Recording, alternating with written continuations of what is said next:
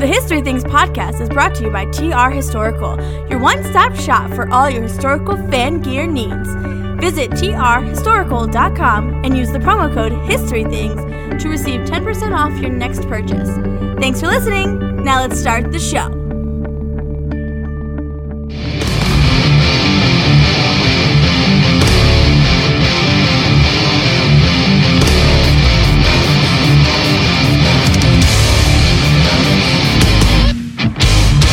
Are you ready?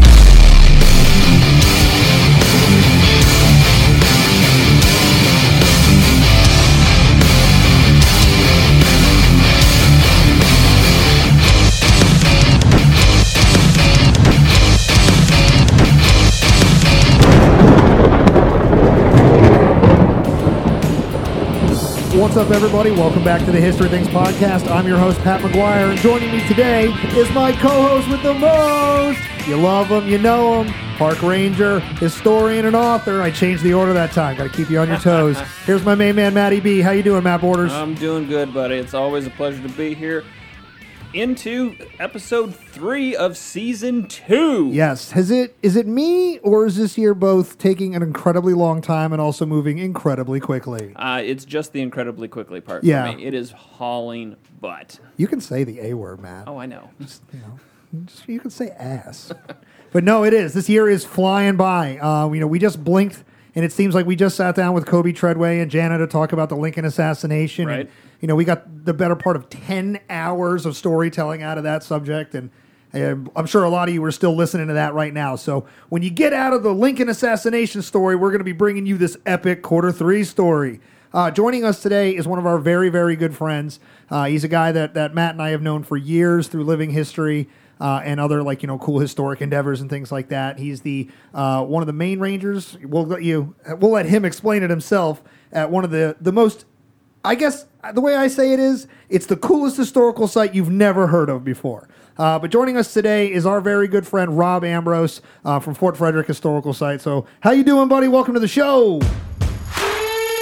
Hey, Pat, I'm doing great. Thanks for having me on. Absolutely. I know this has sort of been a long time coming. We've been talking about this for, since before the world ended. Yes. And I'm happy to be here. I'm happy to get out and see human beings. So this is this is a lot of fun, especially some good friends like you guys. How's it been, man? I know that you live out in the sticks out there in West Virginia, wild and wonderful. How's it been since? Because I saw you once during the initial lockdown. We swapped living history gear and did all that, but haven't seen too much of you, man. How's it been? I have played things pretty close to vest, I guess you could say. I've stayed pretty low key. Took the the restrictions and all that stuff pretty seriously. Once I realized this wasn't going to last 3 weeks. Yeah. Yeah, exactly. I remember the first 3 weeks of this at the park. We're wiping everything down. We're doing all this stuff, and you thought it was going to be over in a month, and it kept going. Yep. So we've stayed home. We've stayed, doing all the things you're supposed to do for the most part. Did follow some kids around the country doing sports during COVID, which is fun. That's an episode in itself. Yes, I'm sure. It is. I'm sure. So I've just been trying to trooper through at work. We've been open the whole time. People always ask, is the fort open again? Well, no, the park has been open. We've not shut down at all. I mean, our facilities, some of the buildings and stuff have been closed, but we've been there. Right. And we've been there to help people and answer questions as much as we could. So, Well, I was wondering about that because the park has been open for most of the Park Service as well. Monocacy is the same story, but the facilities have been limited and Right. still are. yeah. Right now, the only thing open in our park, are bathrooms. Well, there you go. This is the second time I've sat in the War Department studios and been the only non-park ranger. It's all right. Feeling very left out right now. You guys have all your cool, sticky park stuff to talk about and Yeah, but how you operate. we're all living history nerds, though. Yeah, So. well, I'm just going to go over here and cry for a little while. Yeah, no, I mean that's our connection, man. I'll never forget our first event together. Tell me yeah. about that one. Yes. Yeah, go ahead, Rob. Tell a story. So went down to the Port Republic event a number of years ago now. I don't even remember. It was one of those sort of campaigner March events. Was it the Hell March that got super hot? Yeah, Yep. I was there in blue. It was in June, and it was over 100 degrees and marching down pavement on Port Republic Road. Yep. Nope. And God bless the people who are running it, trying to give us lots of breaks, but because they gave us so many breaks, I think it made it worse. Like, oh yeah, people started to get like too like chilled out in between, and it just was bad. I fell out on that march. I caught a ride in a pickup truck. I'm no dummy. Yep.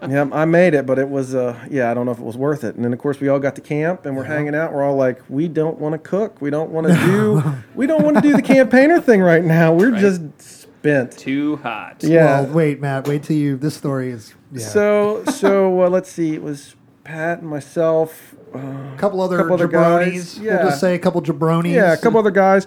And we said, we're going to go. I know a place nearby that serves food and has air conditioning. So yeah, we cheated. I'll admit. I don't care. I live in the 21st century. I like to play other times. I like to do campaign living history, but I'll tell you what, I got a freaking day job that pays for all of that stuff, and I got to show up and do it. So if I'm dead from the weekend, what does that get me? Right, and as ever since I put on the khaki and green, that's been more of my focus. It's like if I'm here till Sunday, and then I got to go back to work on Monday morning, I got to be functioning. And one time I wasn't. After we did the 150th of Manassas, my boss sent me home. Wow. He's like, you're done. Go home. I'd been at Manassas for almost a week, like 4 days or something, and I could barely stand up. And he's like, go home. That was a brutal event. So I kind of learned a lesson then to try not to overdo it.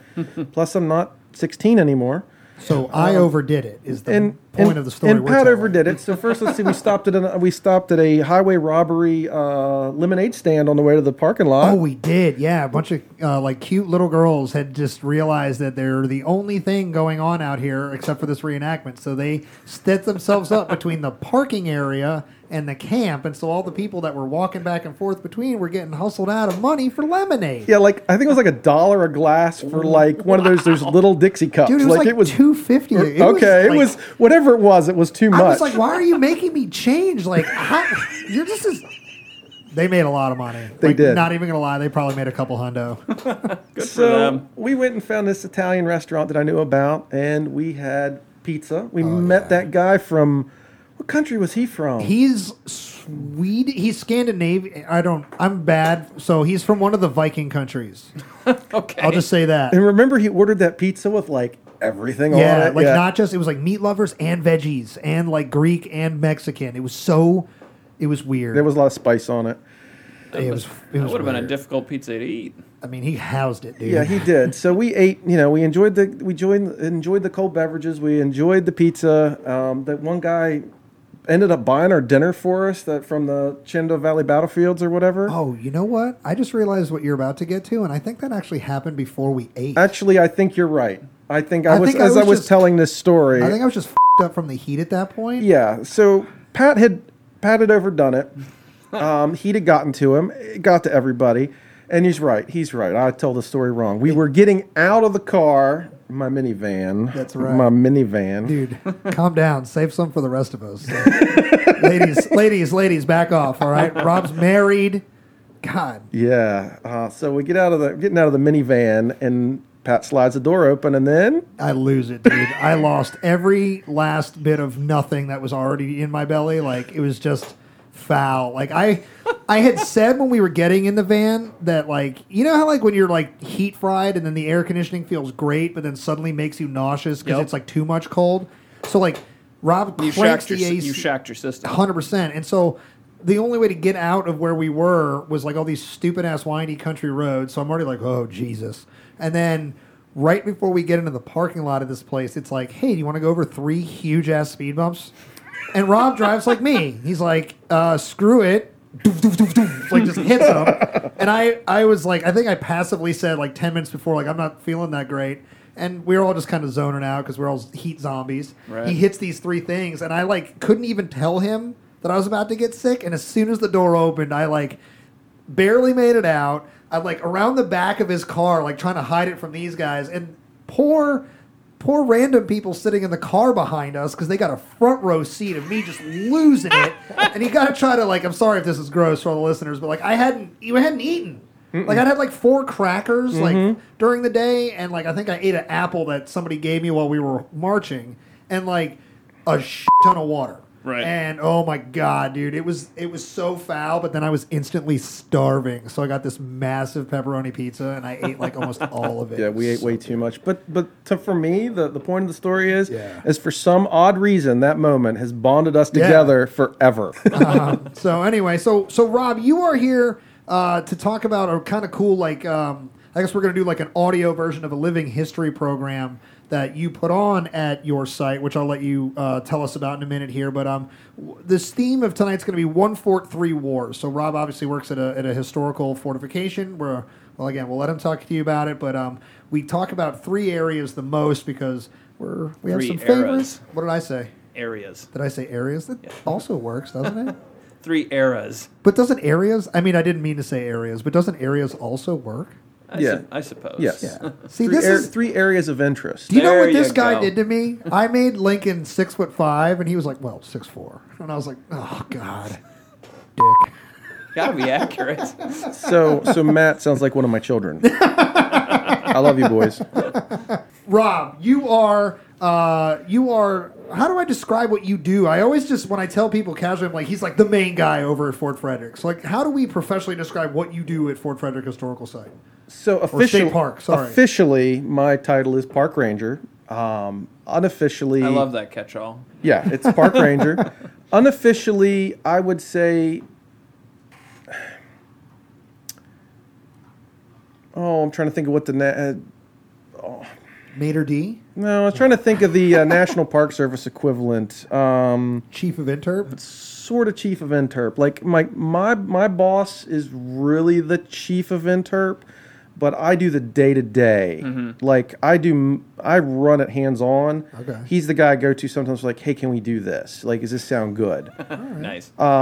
He's assistant park manager, so I guess you could say I'm the chief of interp. Whatever. Yeah, because they'd be like intendants and deputy superintendent or whatever. Right. So, Yeah. you're Right. So Sounds yeah. like the chief to me. Yeah, so I run the day-to-day operation of the interpretive program and set up any special events and all that stuff. So yeah, I mean, I hate using that word because I know that I'm still not quite the top of the pecking order. That's all right. But yeah, for sake of, because I used to say site manager, but in a lot of places site manager means X, Y, or Z. the whole Right, place. you're running the show. I'd like to say, well, I'm the manager of the historic site. But yeah, so chief of interp, I guess, would be the best way to describe me. But yes, I am a generalist park ranger. I do operations. I do interpretation. You've got a huge other duties as assigned. Yes, I do. In what we do in the Maryland Park Service, we do everything but full-blown law enforcement. So I have to enforce the rules, but I'm quote unquote a civilian. So when it gets real hairy, you're like, "Don't make me call the real cops." Exactly. For real. Exactly. I will dial this quickly. Although I've most got it on speed dial. Yeah. although most of the time they don't have a clue. Do you Right. think it'd be faster to speed dial 911 than to just dial 911? I feel like you'd actually waste more time being like, "Shit, what number is that?" Whatever. But yeah, so basically run the interpretive program. So that's my main thing. But if you look at my job description, it is not. But yeah, that's What my, if one we of my big dress things. up what your title is and just start calling you Garrison Commander because you have a fort Oh. and there would be a garrison there and you are in charge of it? I like that. Well, in terms of Fort Frederick, you call me governor. Okay, governor. Oh, I am see, I like you, but that might I make am your the head get a little big. I am the governor of the fort. Oh wow! See, That's the commander of the fort is the governor. Do you think this room can handle all this ego already? I think he's going to need a wig at the very Damn. least. That's one thing I don't have. Is the I keep powdered wig? contemplating getting a wig, and I have never done it. Gotcha. Because if you do it, you'll love it, and you'll also be embarrassed to show everybody because you won't shave your mustache. No, I will. The mustache is coming off next week because I'm going into the fort doing interpretation, and good for we you. are officially maskless outdoors. So Okay. Yeah. I will shave the mustache, and it will be gone until the end of the year or into the You summer got a anyway. proud cookie duster, man. That's fantastic. I do. I would call do. that something else, but I Yeah. also love it. But thank you. This is a family rated show. No, we won't talk about it. Yeah, we won't get into that. But I'm doing a Caleb Brewster impression at your fort this year, right? I get to show up You- with my big beard, and I'm a whaler. You do. You do look like Caleb Brewster from Turn, very Not much a real so. person. Do you have a whale of a tail? or I do. two? I once caught a fish this big. Also, today before I came, I was watching the show New Amsterdam. Have you ever seen that? No. It's a medical drama. Okay. And if you wore cardigan sweaters and a tie, you could be this guy on there. His character's named Ziggy Frum. He's the psychologist, and he reminds me of you a little bit. He's like the. I know you say you're a nerd, but he's the nerdy you. Oh, wow. There's another. Well, because Matt's nerdier than I am. So there's other levels quite of a bit. nerd. But he is. He's kind of built like you, and Oh. he might be a little taller. Did you just call me and- fat? No. You son of a. No, I like to say you're I broad-shouldered. was just kidding. He is Damn. Yeah, no, I mean, I'm built like a but yeah. pit So bull. if you ever look it up, you'll probably say I'm completely nuts. But today I saw that, I was like, he kind of reminds me of Pat. Now I need to go get some sweaters and all that. It's because I'm very analytical. Obviously, I'm very psychological, said no one ever also.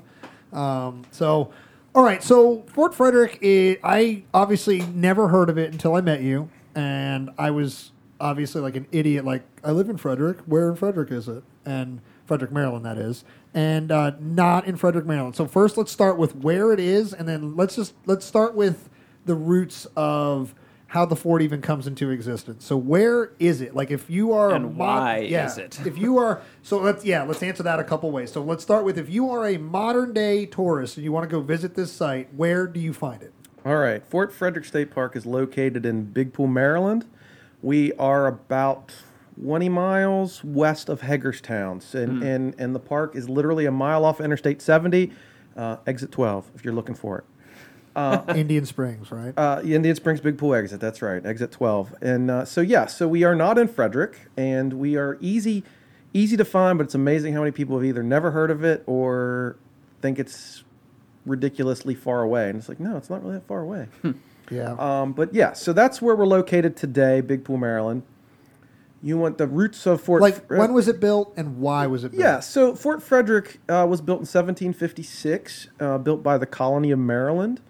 Go into why it's unique a little bit. Fort Frederick is still around because it was built of stone, and it's one of its unique features. It's the only stone fort built by a British colony during the French and Indian War era, and as far as I know, and maybe one of your listeners can correct me because we've never been able to figure out otherwise, the only stone fort built actually by the British, period, colonist or royal funds in North America at the time. Really? Yes. So, And it's a big fort. and some people might say throughout, like Ticonderoga, originally built by the French.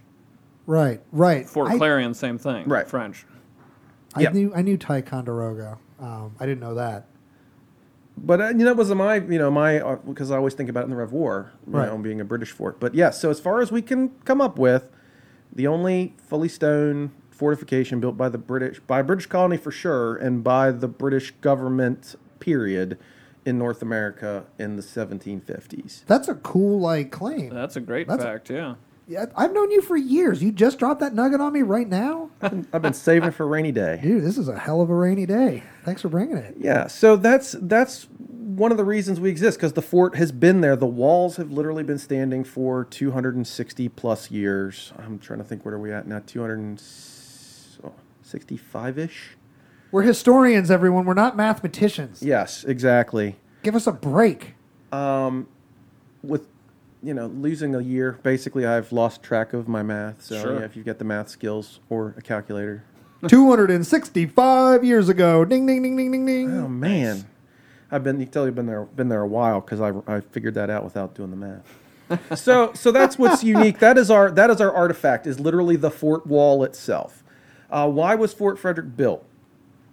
I won't go into the beginning, but long story short, there is a war that starts in North America between the French and the English, because the French are in Canada and in Louisiana. The English are along the East Coast in colonies. The French want to connect their colonies in the Louisiana Territory with New France, or Canada today. And the important point of that is the forks of the Ohio River at what's now Pittsburgh, Pennsylvania, Yep. where the Ohio, the Allegheny, and Monongahela all come together. Well, the Monongahela and the Allegheny merge and make the Ohio River. So they're going north-south, and the English colonists are trying to head west. I mean, you think about it, even in the 1750s, you have some pretty big cities. New York, Boston, Charleston, theoretically, Annapolis is a pretty big place. Williamsburg, Virginia's more like a college town because it's only busy when it's capital time, when the capital's in session and William and Mary is in session.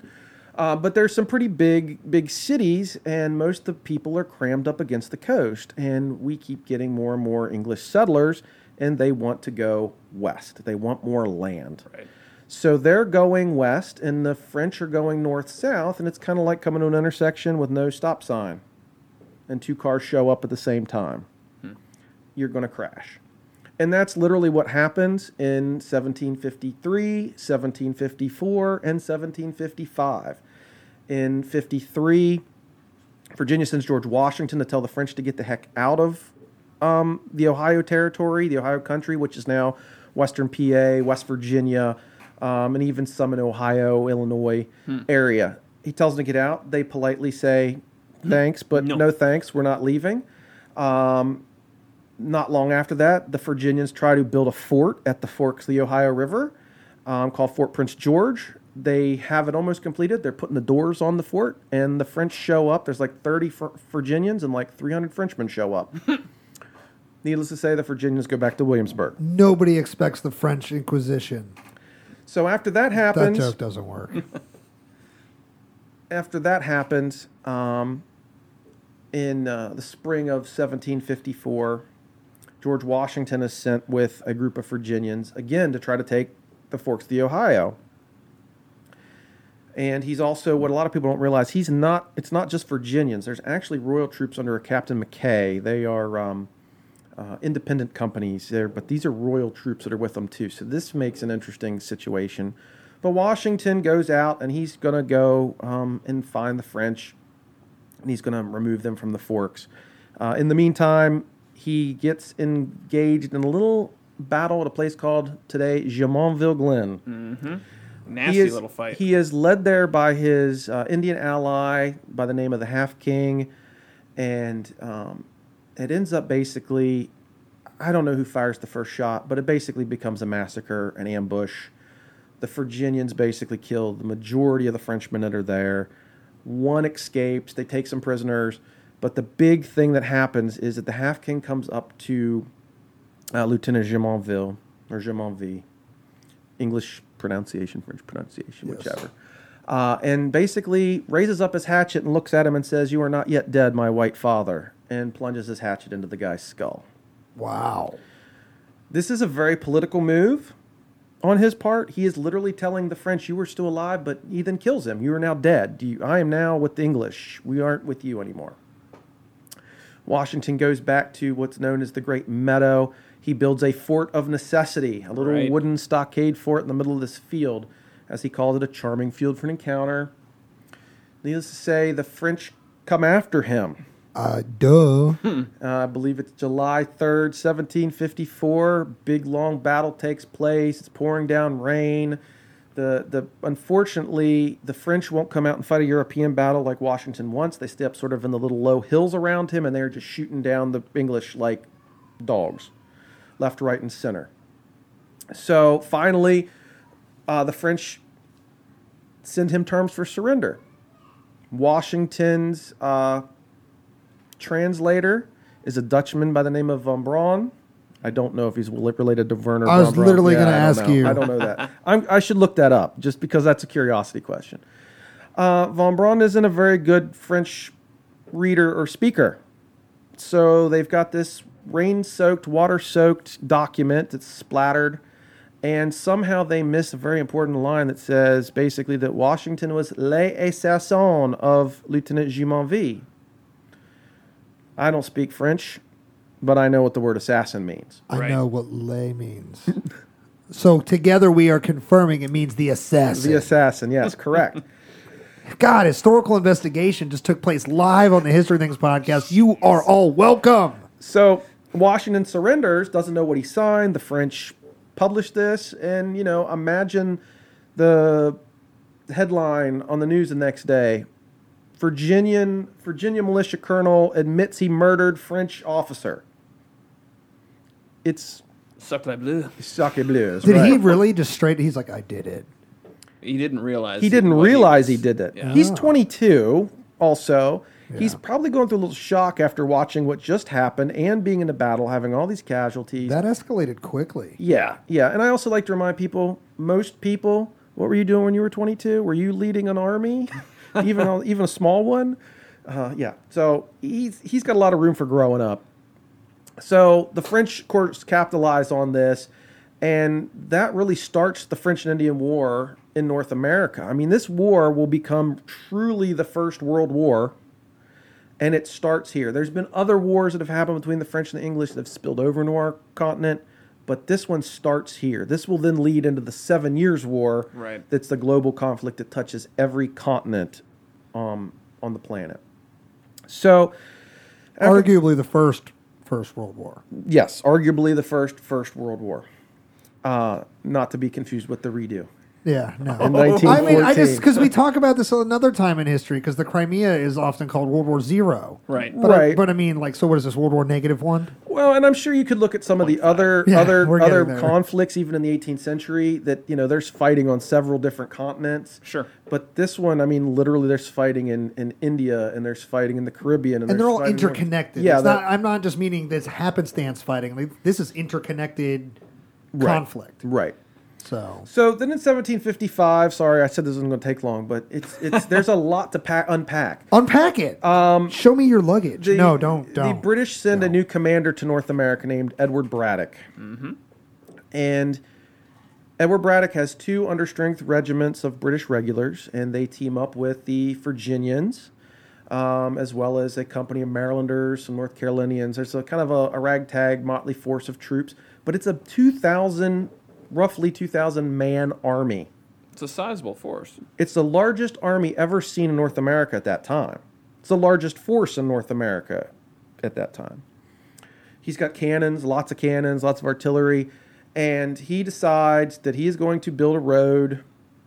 Basically, he's going to march roughly from Winchester, Virginia, to what's now Pittsburgh. He's going to cut a road from Cumberland, Maryland. So there's a fort there, Fort Mount Pleasant, which becomes Fort Cumberland. Hold on, we got to stop for a second, because there are people in the county that I grew up in that are having a stroke that you said he starts that whole story from Winchester, because there is a huge marker in downtown Bethesda, Maryland, where when he first gets to the colony, he's got an encampment in Bethesda, Maryland, and when he sets out for Winchester, it's from there. Sorry, county. Got to shout out the county I grew up in. We have a historical marker for this. All right, that was a rabbit hole I wasn't going to go down, but okay, let's go there. Do it. So Well done. I didn't really know about the Bethesda one. I will Yeah. admit that, but he actually shows up in Alexandria, Virginia, and he does sort of move around a little bit. He has a meeting in. Doesn't he come up through here? He's got does. a marker Yep. like on 40. Well, and that's another thing. There at one point there are 2 columns, one that goes through Maryland and one that goes through Virginia, and they all meet at Winchester. So if you're in Frederick County, Maryland, and you go down Braddock Road, Yep. you go over Braddock Mountain, all of that is connected to that campaign. That is actually Braddock's guys. Colonel Dunbar, as the other part of his troops, are in Virginia, but they all basically merge together at Winchester, and from Winchester go to Cumberland. And then from Cumberland's where the real campaign begins, because they have to start building the road from there. Right. But yes, in Alexandria, there's anywhere you go in the DMV area, if Braddock was there, if he's it got says a sign. if it says Braddock Road, Braddock whatever, it's General Edward Braddock, Braddock Street in Winchester. Did Braddock come with the column into Maryland? Because I see that sign on Braddock Heights seems to sort of imply that he's with this column. Yes. I did misspook. He is in on the Maryland side.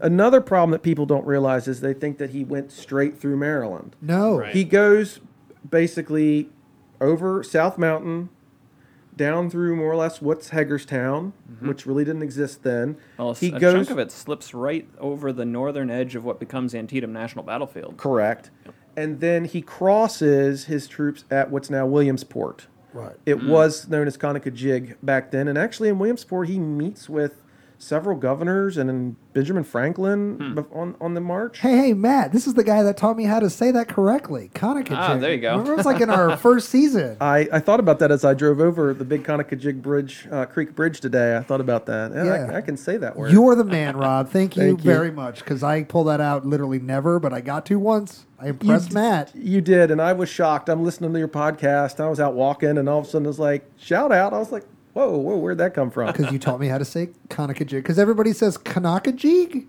No, it's Conakajig. Yeah. Get it right. So basically he does. He comes through Maryland. Some of the forces come through Virginia. They land at Alexandria, go west. So they leave from Winchester, go to Cumberland. They're Cumberland for a while, and then they literally start cutting a road, which is roughly Route 40 today from Cumberland, Maryland, west. It takes a while, especially the first 10 miles of the road. It's ridiculous how long it takes him. So, but he makes his march, and he's moving along, and finally, a young guy by the name of George Washington, there he is again. Yeah, we've dropped his name. He's familiar to me for some reason. Yeah. Keeps coming up. He becomes his Braddock's aide de camp, and he comes up, supposedly, it's him that comes up with the suggestion that you got this 2,000-man army, and it's really slow. You got wagons and stuff. Why don't you split your forces and take a lightning column or a strike force, whatever you want to call it, with a few cannon and your best troops, and hit the road hard and let the guys with the heavy artillery and the wagons and the women and all that stuff. The women. The laundresses and nurses. I'm just being an idiot. As most people are when we say women in this 18th century. It's a huge misconception. It's a good clarification to make, for sure. Huge misconception. They are women of the army, followers of the army. They are part of the force. They are subject to discipline. Yeah, they do work for the army. They have to be virtuous. Right. Matt said, they're the laundresses. They do things. Yeah. So they split their force not far from the Great Meadow where Fort Necessity is. And Braddock goes on with this column, and they get within a few miles of Fort Duquesne. They're making it. They cross the Monongahela twice, and not long after the second crossing, the two forces, the French, you now know they're there, and the English basically collide into each other. It's not an ambush. It's literally like you're looking at your phone, and somebody else is looking at their phone, and you bump into each other, and then all hell breaks loose. And this is the first Battle of the Wilderness, as opposed to 1864. Yes, the first Battle of the Wilderness, the Battle of Monongahela, or Braddock's defeat, takes place. It's a 3-hour battle. Takes place same day as Monocacy. It's July 9th. Oh, there you go. Yes. It's July 9th, 1755. Correct. July 9th, 1864. Slight difference. This battle is also similar to how Gettysburg sort of flares up, right? Everybody kind of knows they're in the area, but then they kind of bump into each other and engage, and it's all of a sudden they're bringing up all the columns. There's 7 columns of Federal infantry, and and Heath's all pissed, and shit happens. And Martin Sheen is there. You think they said dur. Yeah, that's exactly how they were like, we need to speed up time, so dur. Yeah, no, I don't. It was, similar. Definitely the initial contact, because the French almost lost the battle initially. Don't you remember Martin Sheen said, there is no time, dur. God. The French lost the battle. No, I know they did. No, the French don't lose the battle at all. Whoop some ass here. They end up basically hitting the English in kind of in a frontal attack, and then coming up around the hills on the sides, the horns of the bull formation that people talk about sometimes, like with the Zulu Wars kind of thing, and double envelopment. That's what I was thinking. Thank you, double envelopment. That would be the Hugh term. Mercer. I was like, why? Yeah. So that's what they do, and roughly 900 of the 1,000 men become casualties, wounded, killed, missing. George among them? God, his name's familiar. What is it? If I had a buck every time he sounded familiar to me. No. So Washington. There's my first groan. Washington, I think, has a horse or two shot out from under him. He has, I think, at least 7 bullet holes in his clothing, but he's never touched. And there's even an Indian account. He says, we shot at him. We literally aimed at this guy, and our bullets just missed. Was he the original Benjamin Martin? God. Oh, dude, it's on tonight. Just get ready. Pull up.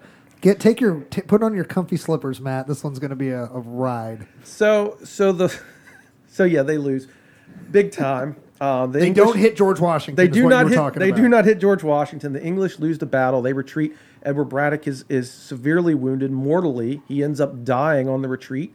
They end up burying him in the middle of the road. I was going to ask you to confirm or deny that story. That is true. Okay.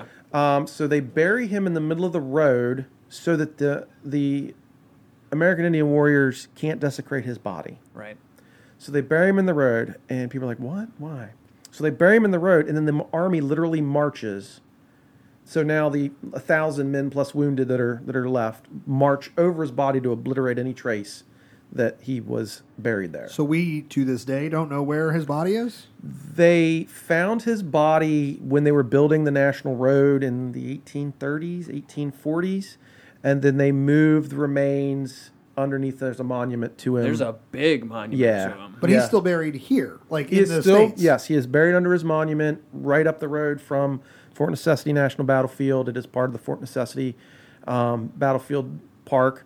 There is a section of the original National Road, and the spot where they found him, it's all marked out. It's an eerie and kind of cool little place to go. That's cool. If you're ever out in the Uniontown, Pennsylvania area to see Fort Necessity, Jumonville Glen, and Braddock's grave. And I got to admit, in terms of battlefields I've been to and gives me the Willies. the willies, I heebie-jeebies? guess.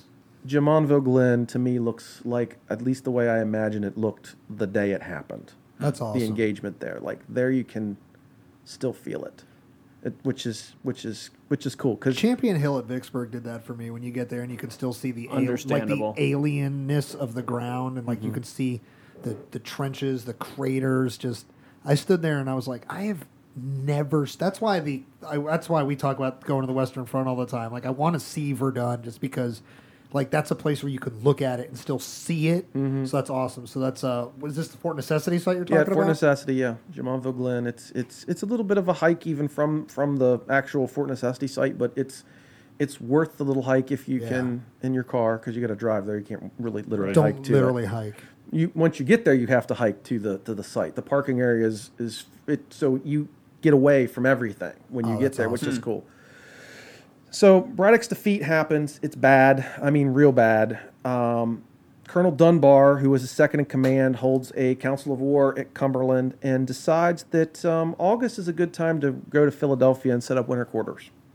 Yeah, totally. Super So- cold soon in 3-4 months. But he's still got to get there.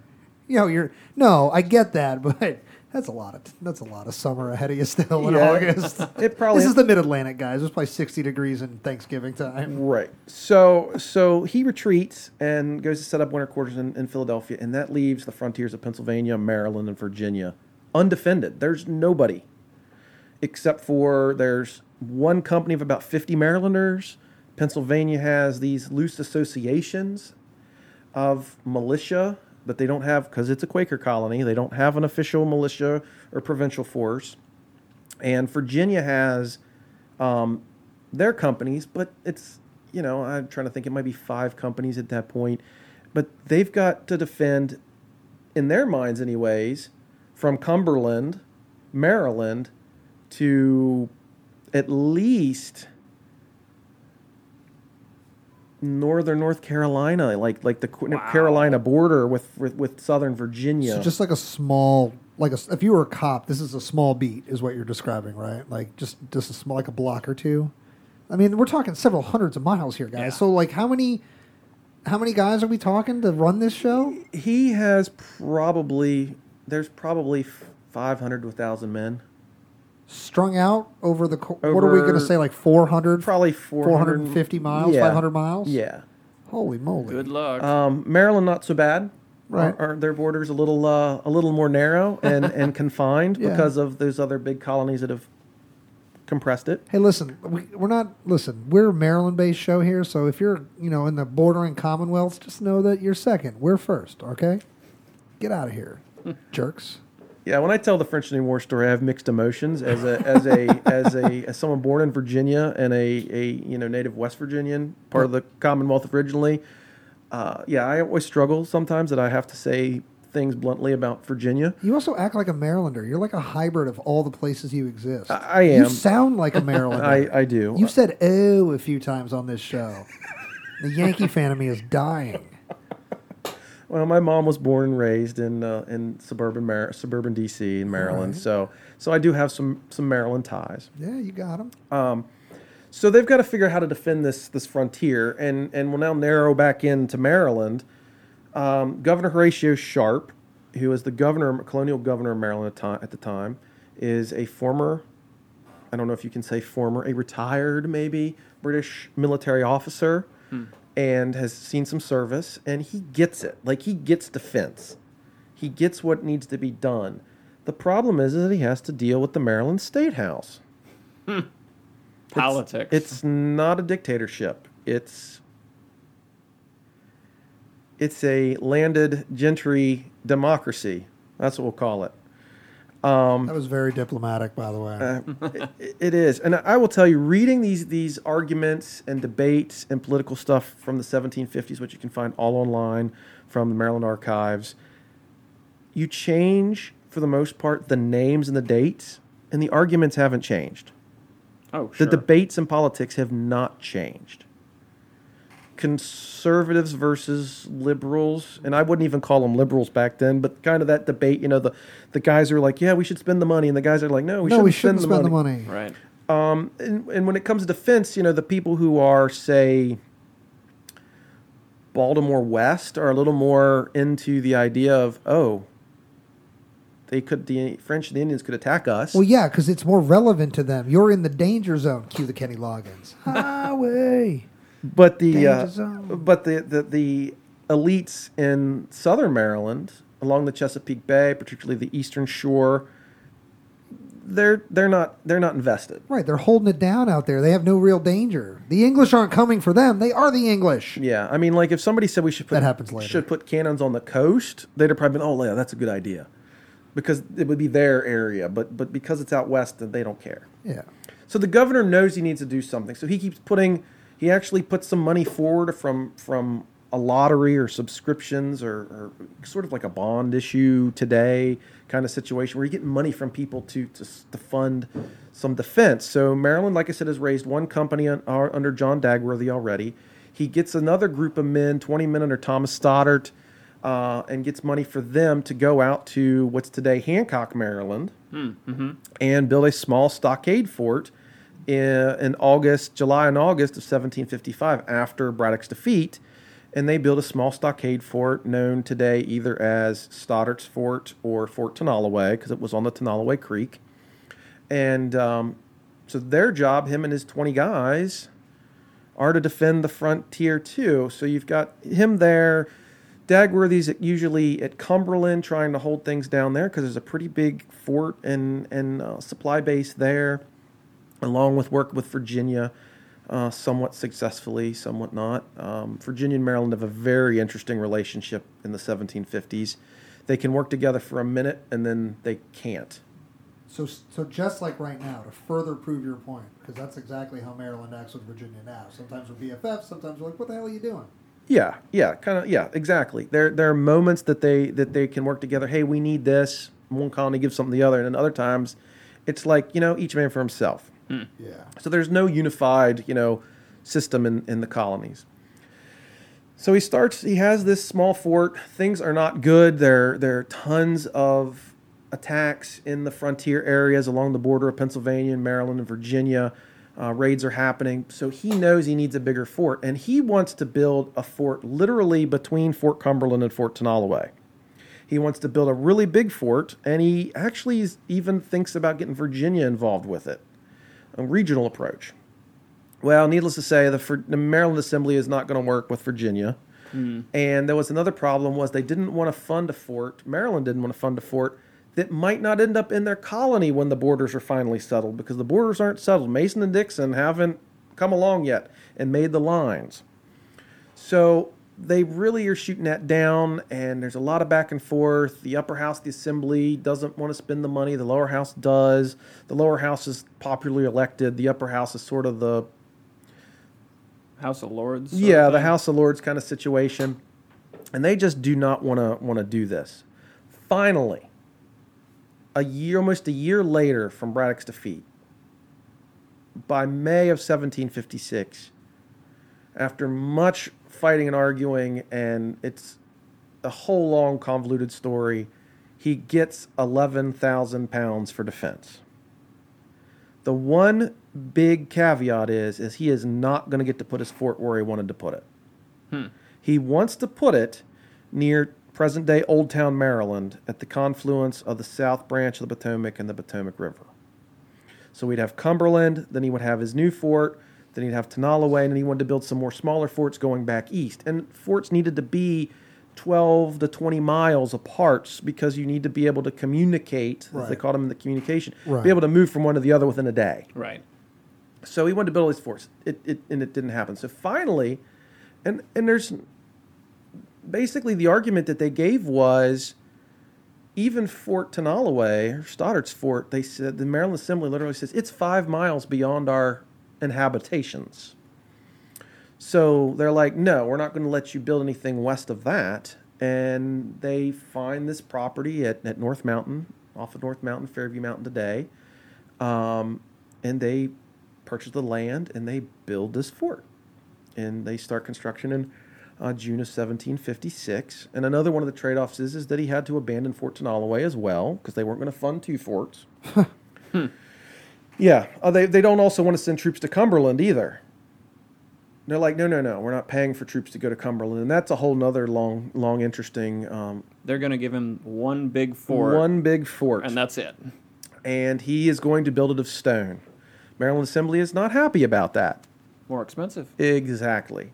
And right after he gets the money, a fort in Pennsylvania named Granville is burned to the ground, stockade fort. And he says, see, guys, this is why we're going to build mine of stone. You can huff and puff, but you won't blow my house down. Solid Three Little Pigs reference. I love it. So that he, and this is the other thing that I think is really cool about Governor Sharp. Not only is he a military man, and because he's a military man, he literally, this is the governor of the colony. Imagine Governor Hogan doing this. We're gonna do a public works project, and I'm going to actually oversee it. So Governor Sharp leaves Annapolis and goes out to the fort at North Mountain, is what he calls it initially, and is there for like 3 or 4 weeks overseeing construction of this fort. Wow. He says that basically there's no one in the colony who knows how to build a fort but me. I mean, That's loosely bold. translated, that's what he says. He says the men and officers are all raw and ignorant of anything military or military construction or something along those lines. And it's been translated over the years kind of incorrectly. People have said, oh, no, he means they're stupid people. It's like, no, he means that they don't know how to build a European fort. In America. In America. America. No, I was thinking that as you said that because I'm a big believer. If you want something done right, you got to do it yourself. And there's probably some of that involved here. He's like, look, Sure. You guys aren't getting it. I'm not being critical of you, but this has got to get done, and I know how to do it. So I'm going to do it. Because obviously he's from Texas. That's why he talks like that. Texas, England, yeah, absolutely. Yeah. It's a, yeehaw, mate. It's way... It's one of those lesser-known It's shires. way southern England. Oh, it's way southern England. Yeah. So he goes out to oversee this, and he is a man of action. He goes out to the frontiers many times. He goes out earlier in 1754. He's going to go out and see that construction, and he's going to go out to the frontiers a couple more times later because there's several times it kind of like, so we have a disaster. Let's say there's a tornado goes through some part of the state, and the governor shows up, right, to make people feel good. Sure, and he does this on a couple occasions, but he doesn't just go out and make them feel good. He literally takes command of the militia. Like, he'll go out and he'll go out with the county militia. He's like, I'm in charge. It's his prerogative. And it's his prerogative. And if you ever see the portrait of the man, he is in military uniform. He's a military man. Mm-hmm. He even tries at one point, he gets so frustrated with Maryland Assembly, he writes his brother, he says, I want to go back in the military. Can you get me a new commission? Wow. But I won't accept anything less than full colonel. By the way, I don't just want to go back into the military. I want some sick-ass rank and some power. And so we with know, something with teeth. Yeah, we think he was a captain or a lieutenant colonel, although I have seen a reference somewhere that said something about him being a general previously.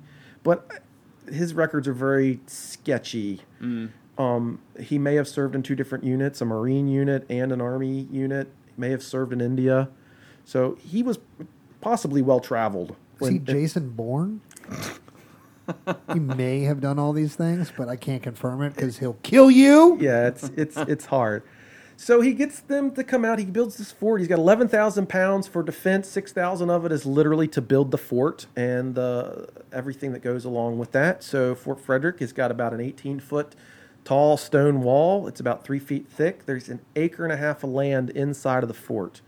For any French and Indian War people out there, Fort Frederick is big enough that most French and Indian War forts would fit inside its parade field. Wow. That's a great description. George Washington's Fort Necessity, you could put 9 of them between our barracks. Wait, what? 9, yeah. Nine God, I nine knew it was necessities. small, but geez. Yeah. That's incredible. Yeah. Our barracks are 120 feet long. Fort Cumberland was 120 feet long. So, again, that gives you... And there's a relatively big fort. So, yeah, it's a huge undertaking. And if it was completed correctly, not only is it 3-foot thick walls, it's got about 16 feet of dirt behind the stone wall and then a log wall behind that. So now you're talking a 20-foot thick wall. Yeah, you're not breaching that going through it. Right. You better have some grappling hooks. You're going over the top. You're going to have to go over the top, and you're going to have to face, hopefully if it's fully garrisoned, roughly 200 muskets and 4 cannon. That's right. 1 cannon, 6-pound cannon in each bastion, meaning it fires a 6-pound iron ball that has a range of a half a mile. So You're going to look like Carrie Ells in Glory when you get to the top of that parapet. You are dead. Good reference. good reference, yeah. Yeah. Very good. You're dead. Like, oh, the best part of that is the music. They're swelling. They're taking the fort, and then Boom. canister. Yeah. Fire. Yeah, and there's only one entrance into the fort. Most forts of that era have 2 entrances, so you really have to breach one. Is there no sally port on There's Fort Frederick? no sally port on Fort Frederick. Really? Yes, no sally Just the port. main gate. Just the main gate, which had a wicket, the smaller door for allowing individuals in. That also works against the defenders, though, because if they do get truly sieged, like there's one way in, one way out. It does, and unfortunately, we don't know why. Like, there's no reference to anything saying why there's not a sally gate. Also, though, the sally gate theoretically would be on the land side of the fort, the way the fort's set up, and the land side is where you expect your attack to come from, so you don't want a weak point. No, right. That sounds And reasonable. and the southern exposure of the fort where the gate is towards the river, which again, in theory, you wouldn't have an attacking force coming from. I mean, you could, but you'd have a bunch of guys in canoes or something. It'd be pretty easy to Exposed. see. Also, without going down the rabbit hole, that also makes me think that Helm's Deep is a dumbass build because everything is channeled into one direction, and of course, you have that stupid little drain they breach and blow up. So, like, Talk just to Avery about bad about fortification Helm's Deep. building. Jesus, I mean, everybody's got an Achilles heel. You know, I'm sure there was something. especially Achilles. God, yeah. literally. The one thing that Fort Frederick has going for it, because there's some great debate over how much of the interior defenses were finished. And part of that will lead, part of that becomes part of the next, we'll talk about a little more in the next part of the story. Sure. But if the walls weren't done in typical Vauban style, which means it's a star fort, and Fort Frederick is one of the simplest versions. It's only got 4 points. It's not a 5-point. It doesn't have some of the horn works and outer works of places like Fort McHenry or something, if Right. you've seen an aerial of that. My, It's the same. my fort nerd is going off right now. I'm loving this. Yeah, so it doesn't have a lot of that stuff, at least as far as we know. So, but even if the wall's only 3 feet thick, Fort Frederick is about 40 miles west of Frederick, Maryland, and we are, 120 miles, modern highway miles from Pittsburgh, from Fort Duquesne? Yep. That's a long way to go, and the French never had the numbers of troops that the English had. So imagine the French trying to bring a siege army over Right. to get Fort Frederick. First, they'd have to go through several probably other forts like Cumberland or whatever, although Cumberland would have fallen pretty quickly. If anybody loves Fort Cumberland, I'm sorry. Don't apologize. Facts are facts. If your fort Governor wouldn't have Sharp handled says it wouldn't have wasn't. handled He said it wasn't worth the name fort. it. Wow. Basically because it's commanded by hills around it. Tell us how you really feel, Governor Yeah, Sharp. he was. Jeez. He's a cool guy. He really is. I wish somebody in the modern era of history would write about him. Actually, now I say that, shout out to my friend Tim Ware. He's going to be working on a book about him. So, Is he? Oh, So- I was hoping you were going to say, oh, maybe I am. No. I just sort of had that brain moment. He's researching and got a deal to do a book. Awesome. So- Congratulations That's cool. to him. Yeah.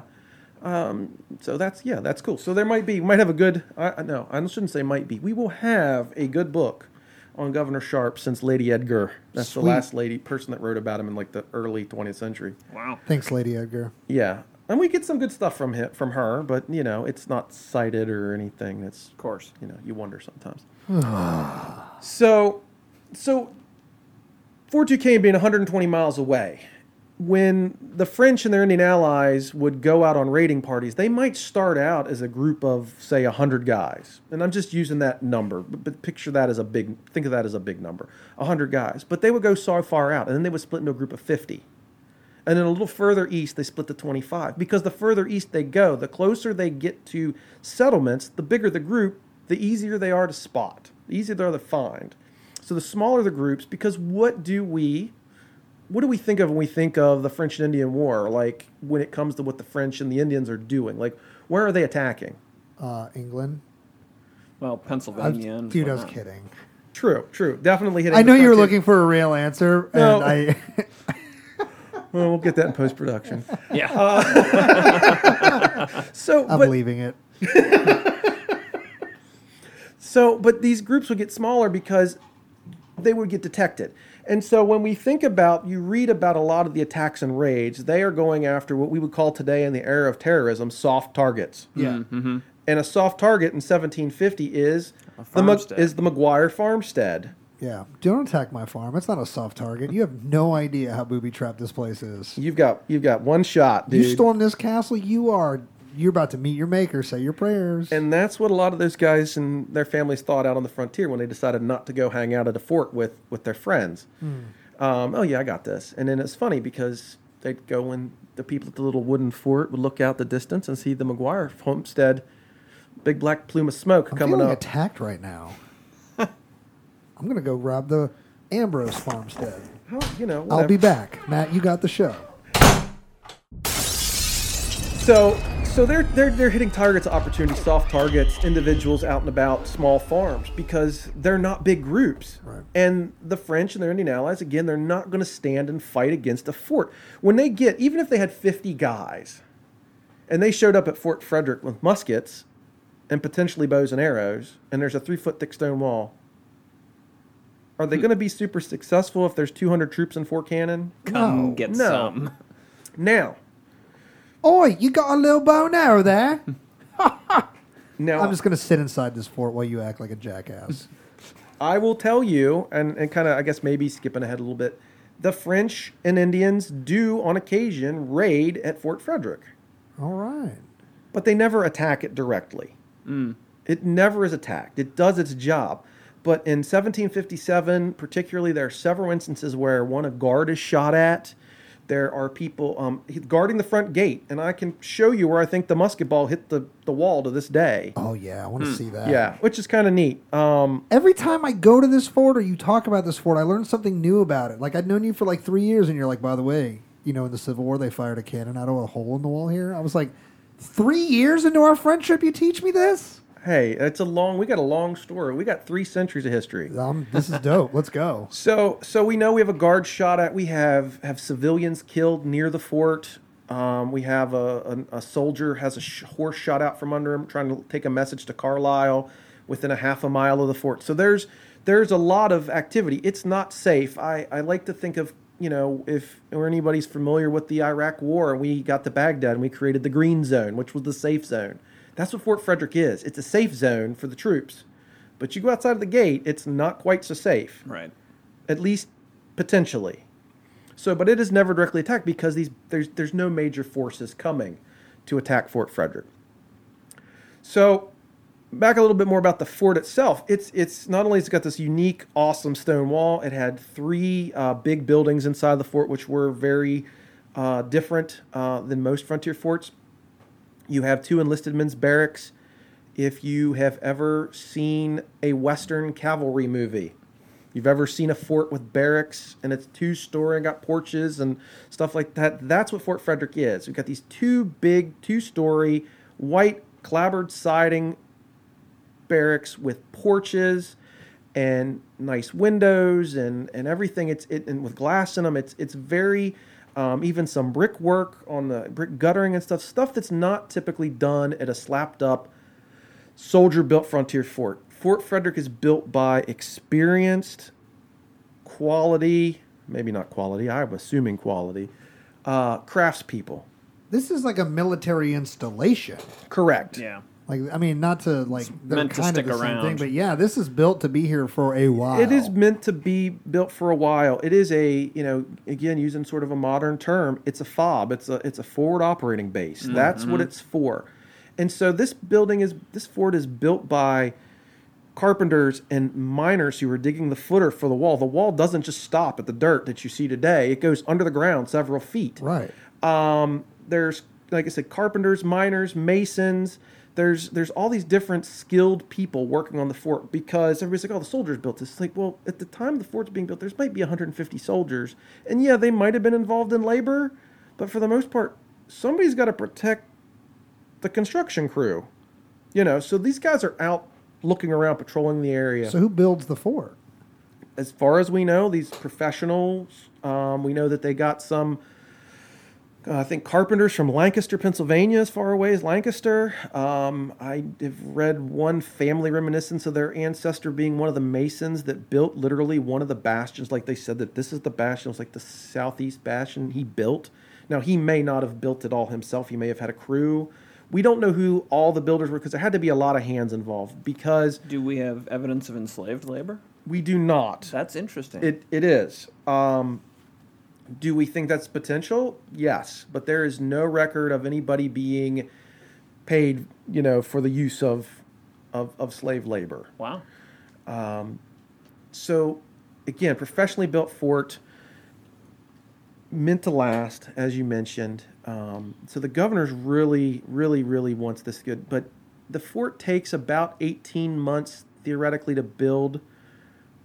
But we have a progress report from October of 1756. By October, all 4 bastions are complete.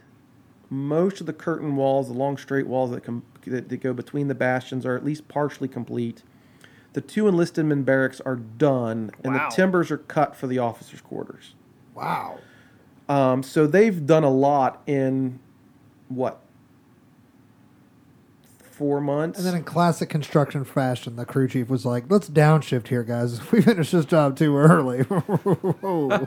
We need to, at some point we're going to sit down with the colonel and be like, we might need another 8,000 pounds. This might take 6 more months. And that happens. Yeah, I'm not joking. And I do know. No, I know you're not joking. So the first problem that comes up is that probably by October, the weather is turning. Right. And you don't do, at least not in the 18th century, because I just watched them do wall work, some restoration work on the wall over the winter. You don't do mortar work over the winter. It doesn't, at least not when they're using the actual lime and sand. And Yeah, not with the materials of the time. Right. Absolutely not. So by October, they may have had to stop, at least the wall work. Some of the other work could have continued. So that is an issue, work stoppage. The other thing is that we know Governor Sharp went at least 2 more times after the initial funding for more money. So a lot of folks will say Fort Frederick was never completed because the last time, so I guess he goes 2 times successfully. The third time he goes back in, I think, November of 1757, the Maryland Assembly says no more money. They say, and again, a slight paraphrase is that your fort is too big and you do not have enough men to defend what you got. You know nothing. So some people have said that means that the fort was never finished. To me, it means that he wanted to do more stuff that just didn't get done. The fort that we have today, I believe, was completed. I think he wanted outer defenses and maybe some blockhouses or some stuff like that didn't get built. But it's up for debate because we just don't know. We just know they cut the funding off. So by December of 1757, construction's done. We know there's the 2 enlisted barracks, the officers' quarters, better known as the governor's house, which served as the officers' quarters, the headquarters for the fort, as well as part of the building was the storehouse for the supplies. Again, built in a similar style to the enlisted barracks, but as one eyewitness to the building says, built with some taste. Yeah. With arched windows and doors. It's the front facing. Literally, you walk in the gate, and at the opposite end of the fort is the building you would see. So it is a public building, and you want it to look nice, give off that power and whatnot. So that's sort of the fort construction. Between 1756 and 57, Maryland ends up raising four additional companies of troops, provincial troops. These are troops that are uniformed and paid by the colony. They are professionals, at least in the sense that they're actually getting paid and they serve an enlistment. I always like to compare them to the National Guard today, but we always compare the National Guard of today to the militia of the era, and the militia is a different beast. Right. They are compelled to fight, theoretically. They could find ways to get out of it. But these guys volunteered and enlisted, usually for at least a year, some longer. Some guys seem to be in the whole duration of the war that Maryland actually has troops. So they have these 5 companies, typically 2 at Fort Frederick, 2 at Fort Cumberland. The 5th company doesn't stick around too long, I think because their commander has better things to do, like being a Indian agent and translator. He seems to be more of his specialty. So they have the 5 companies, so about 500 troops. These guys will serve until 1759. So it's from about some of them as early as 1754 to 59. They're involved in the Forbes campaign in 58 that will eventually capture Fort Duquesne. And the Maryland troops are involved in a little battle called Grant's Defeat outside of Fort Duquesne, and perform admirably and take a lot of casualties. They're involved in both of the skirmishes take place at Fort Ligonier and do well and take casualties. So these guys, they don't get a lot of credit because we're a small colony. I say we like I'm. I told you. You are a Marylander. Just accept it. No, it's not even that. It's more the fact that I act like that I was with them, like that I am them. What state park? Fort Frederick. No. What state? Maryland. Maryland Park Service. I love the Maryland Park Service. I love Maryland. There it is. End of the show, guys. Thank you for listening to History Things podcast. That was the whole thing I wanted to get to. Good night, everybody. This was the entire focus, just getting him to admit it.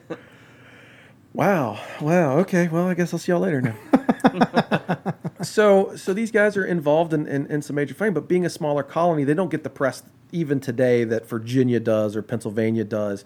But these guys, they are involved in a lot of activity outside of the fort. They do not just stay there. Another thing about the fort is it's not a civilian refuge. It is a military base. And as we can see in some records from different people, including at Fort Frederick, they said you can't control civilians because you can't use military justice on them. Well, tell that to the English. Oh, wait, we are. That's right. We're happy colonists. I'm just saying, waiting 20 or so more years, we're going to see a very different story here. Yes, because of this whole conflict, which is a podcast in itself, probably a whole series. That's all right. We'll have you back. So those guys are involved in all the campaigns. The fort again is well constructed, never directly attacked during the conflict. One of its big moments, and then it has a near miss moment. But one of the big moments is in the April of 1757. 62 Cherokee warriors, we assume they're all warriors, show up at the gate and walk in and literally say, "The fort is ours." No. Oh, sorry. They said, "Hey guys, we want to be friends.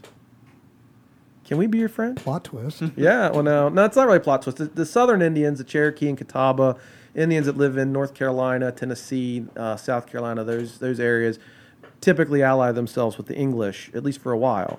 And the American Indians get a bad rap in a lot of ways. We've portrayed them poorly, but they're shrewd too. Oh, Oh, yeah. So they come, they show up, and there's a whole nother long backstory to why they show up at Fort Frederick. But they show up and said, "Hey, we want to be friends. We want to be allies with Maryland. How do we do that?" Take us to your leader. And yeah, basically, and so they write a letter to the governor, and the governor writes them back. Unfortunately, he's not in Annapolis at the time; he's in Philadelphia or something, so he can't actually come out and meet them. But he sends his two, like, personal secretaries. And when I say secretaries, yeah, they wrote stuff for him, but these are more like lieutenant governors almost. Like these guys can speak for the governor, or when they speak as the governor. And they come out, and there's a huge treaty ceremony that takes place at Fort Frederick with these Cherokee Indians. The one leader, his name is Wahatchee, and the other one is Yocktanu, and they're from two different bands. Yocktanu is from Chota, which is near Fort Loudon, Tennessee. Actually, Chota is now underwater. It's a reservoir. That's a whole thing. And are there remnants of it underwater, or is it like completely washed out? I'm sure it's long gone. I know that there's some markers that indicate that it was there. Yeah, I believe it is TVA. Yeah. Tennessee Valley Authority flooded a lot of little battlefields and historical sites to bring electricity and whatnot to that part of the country. So Yeah, they. Are we mad about that, or was that like it It's one of sucks, those- but it had to happen? It's one of those things where progress flattens history on occasion. I wouldn't say mad about it because, again, it did bring a lot of what was needed to that part of the world, but there's a lot of history that's underwater now, including a number of Civil War battlefields. Sure. Yeah, definitely. So he's from Chota, and then Wahatchee, he's one of the South Carolina lowland sort of Cherokee. And so these two different groups are together there. And they form an alliance with the colony of Maryland. And what makes this cool from the Maryland perspective, and we'll get a little bit of the American Indian perspective, is that Governor Sharp says, there's one thing I want you to do. Cue the Mythbusters music. I don't know what that is, but whatever the Mythbusters music is, that's what this is. Because here's Mythbusted. I was going to go with just dramatic suspense, but if this is a myth bust, I'll look it up. Here. Yeah. So Governor Sharp says, teach my men your ways of fighting. So the Marylanders in 1757, yeah, they've been on the frontier. Yeah, they've got some experience. But he literally asks the Cherokee to teach the Maryland soldiers how to fight and act like American Indians in the woods. Guess what? We weren't all born with coonskin caps. Wait, we're not all. Who am I thinking of? Davy Jones? David Crockett, Daniel Crockett. Boone. Who's Davy Jones? Oh, I'm a pirate. I'm an idiot. Yeah. This would be Pat the Pirate coming out. Yeah. So that's the only thing he asks of the Cherokee. Teach my men your ways of war, ways of fighting, something along those lines. And the Cherokee basically have a list of things they want. And they want things that they can't make. Stuff that's made of metal and iron and certain materials that aren't they cannot make or cannot make easily. Like they ask for wampum, which wampum are beads made from clamshells that the American Indians have used for millennia. But the English and the French have learned how to make them out of glass. Oh, okay. So they probably are actually asking for the glass wampum so that they don't actually have to make it. But they ask for knives and, pots and pans and that kind of stuff. And the Yocktanu asks for a brace of pistols. So he wants 2 flintlock pistols and a ruffled shirt. So do I. So then again, things he can't get and things that make them look good to their people. And a lot of the other things they ask for are like ribbons and earrings and bracelets. Now, some of that stuff they're going to wear, but a lot of this stuff is going to go back to the women. They're going to take back to their villages because in the Cherokee society, the women it's a matriarchal society and they make a lot of decisions. So you want to, as a dude, like get in good. Let's be real. All 3 of us are married. We live in matriarchal societies in our houses. And that's okay. Yeah. And that's true, but we don't like to admit it. No. And our society is, and I think in many ways has always been deep down run by our female companions, but we just wouldn't admit it. Oh, yeah. Somewhere Edith Wilson is like, you're damn right we ran the show. Dolly Madison, same story. Yeah, Yeah. dude, exactly. Yeah, no, definitely. Mary Todd. Whoa, this list can go on for a long time, yeah. guys. Yeah, we could go on and on and on and on. Eleanor. Eleanor Roosevelt, yeah. Jackie. Yeah. Barbara Bush. Just keep Abigail it going. Adams. Just keep Abigail it going. for sure. I good. can't think of her name, but Richard Ewell, General Richard Ewell's wife. Oh, Dickie Ewell's. Oh, and I have to throw him out there real quick since All this right, came up. Do it.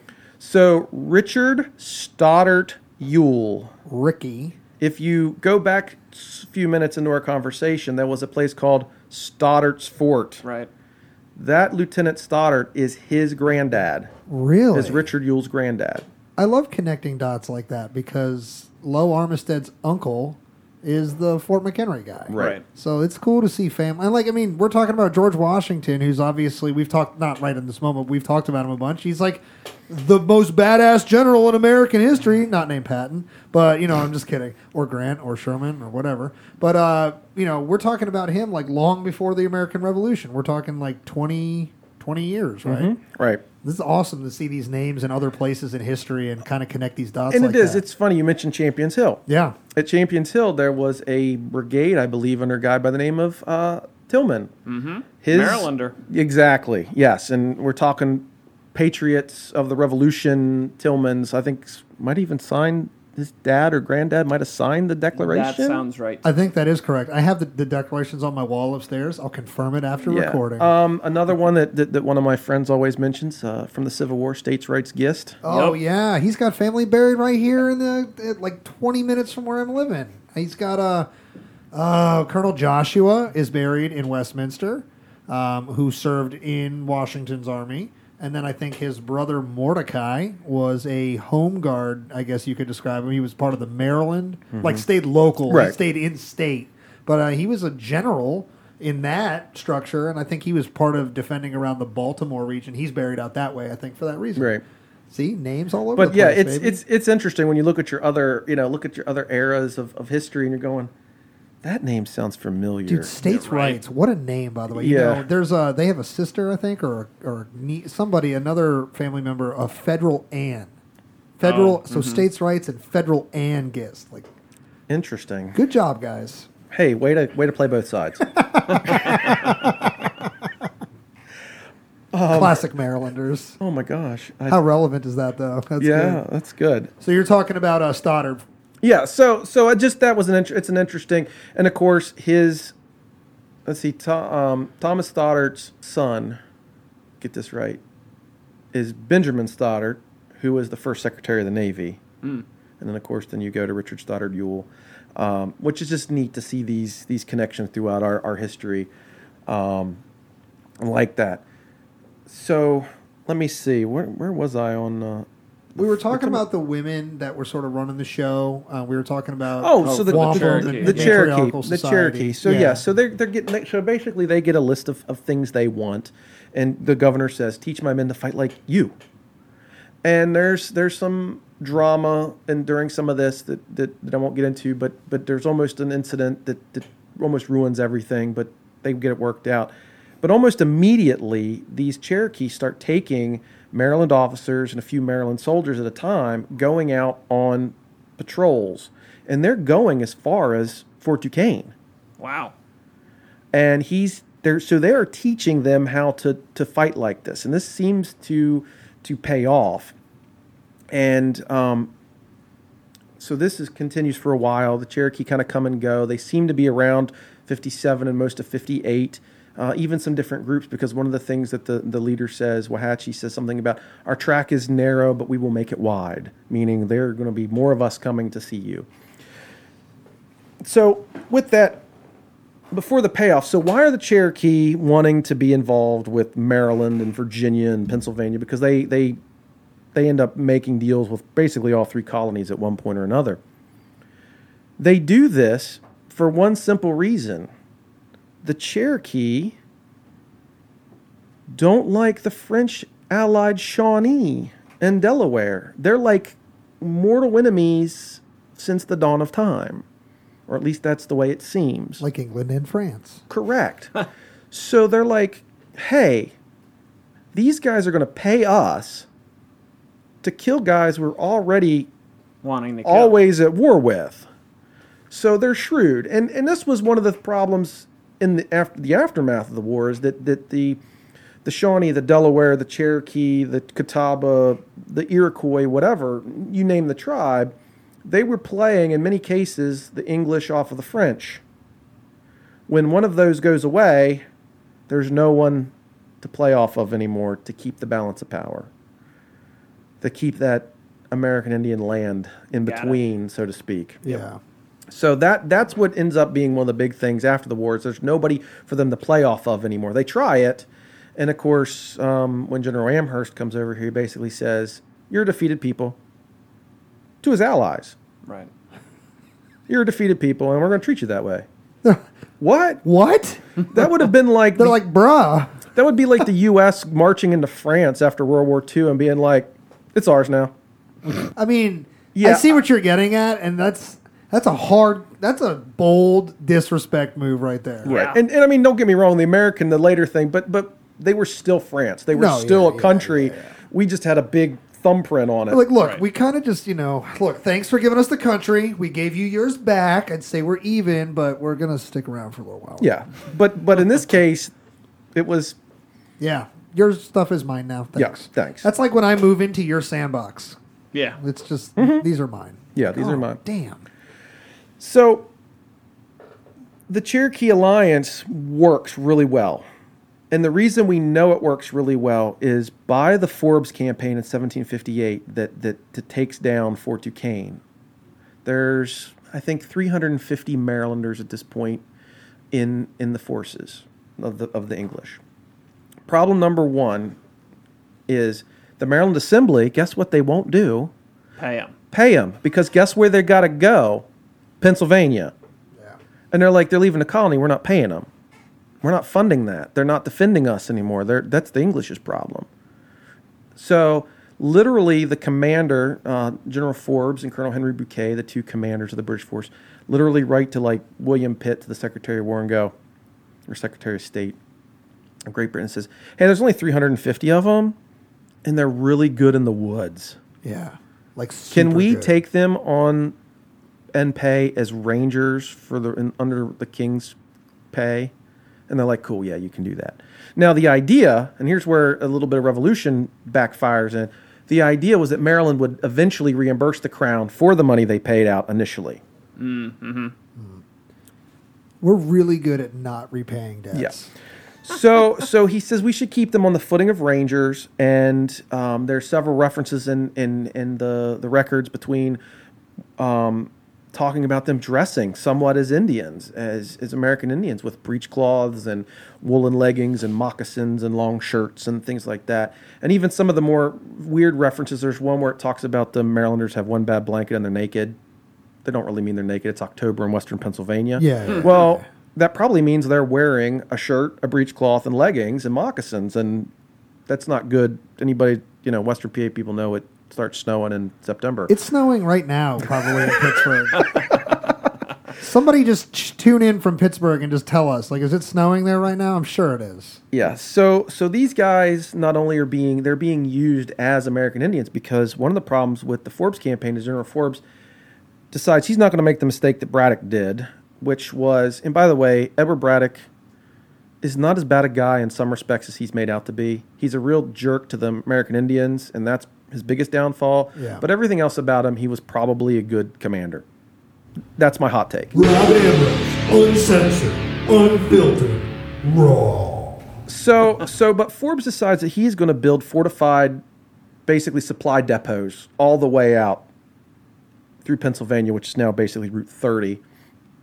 And it takes a while. He's got to build a road, and we got to build forts. Well, the American Indians don't work that way. Right. They don't do sieges per se. I mean, they will besiege something, but it's different. It's completely different than cannons and trenches and stuff like that. And they finally, basically, most of them, by the middle of the summer, are like, this is boring. All you guys are doing is waiting them out.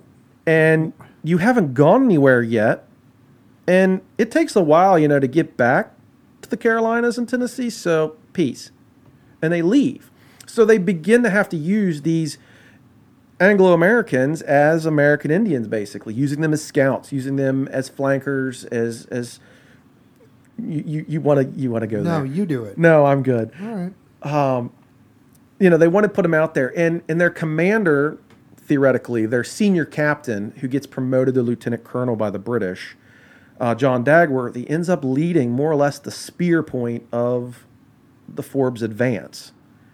And these guys are with him, and some of the first, at least from my understanding, the first white people, Anglo people, to see Fort Duquesne on the campaign when they see that it's blown up and the French have left are from the Maryland troops.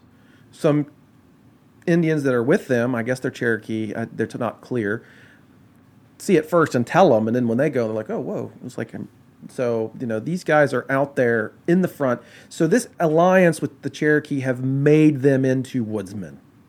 Sick. Have made them into woodsmen. And that, to me, is the coolest thing about that whole alliance.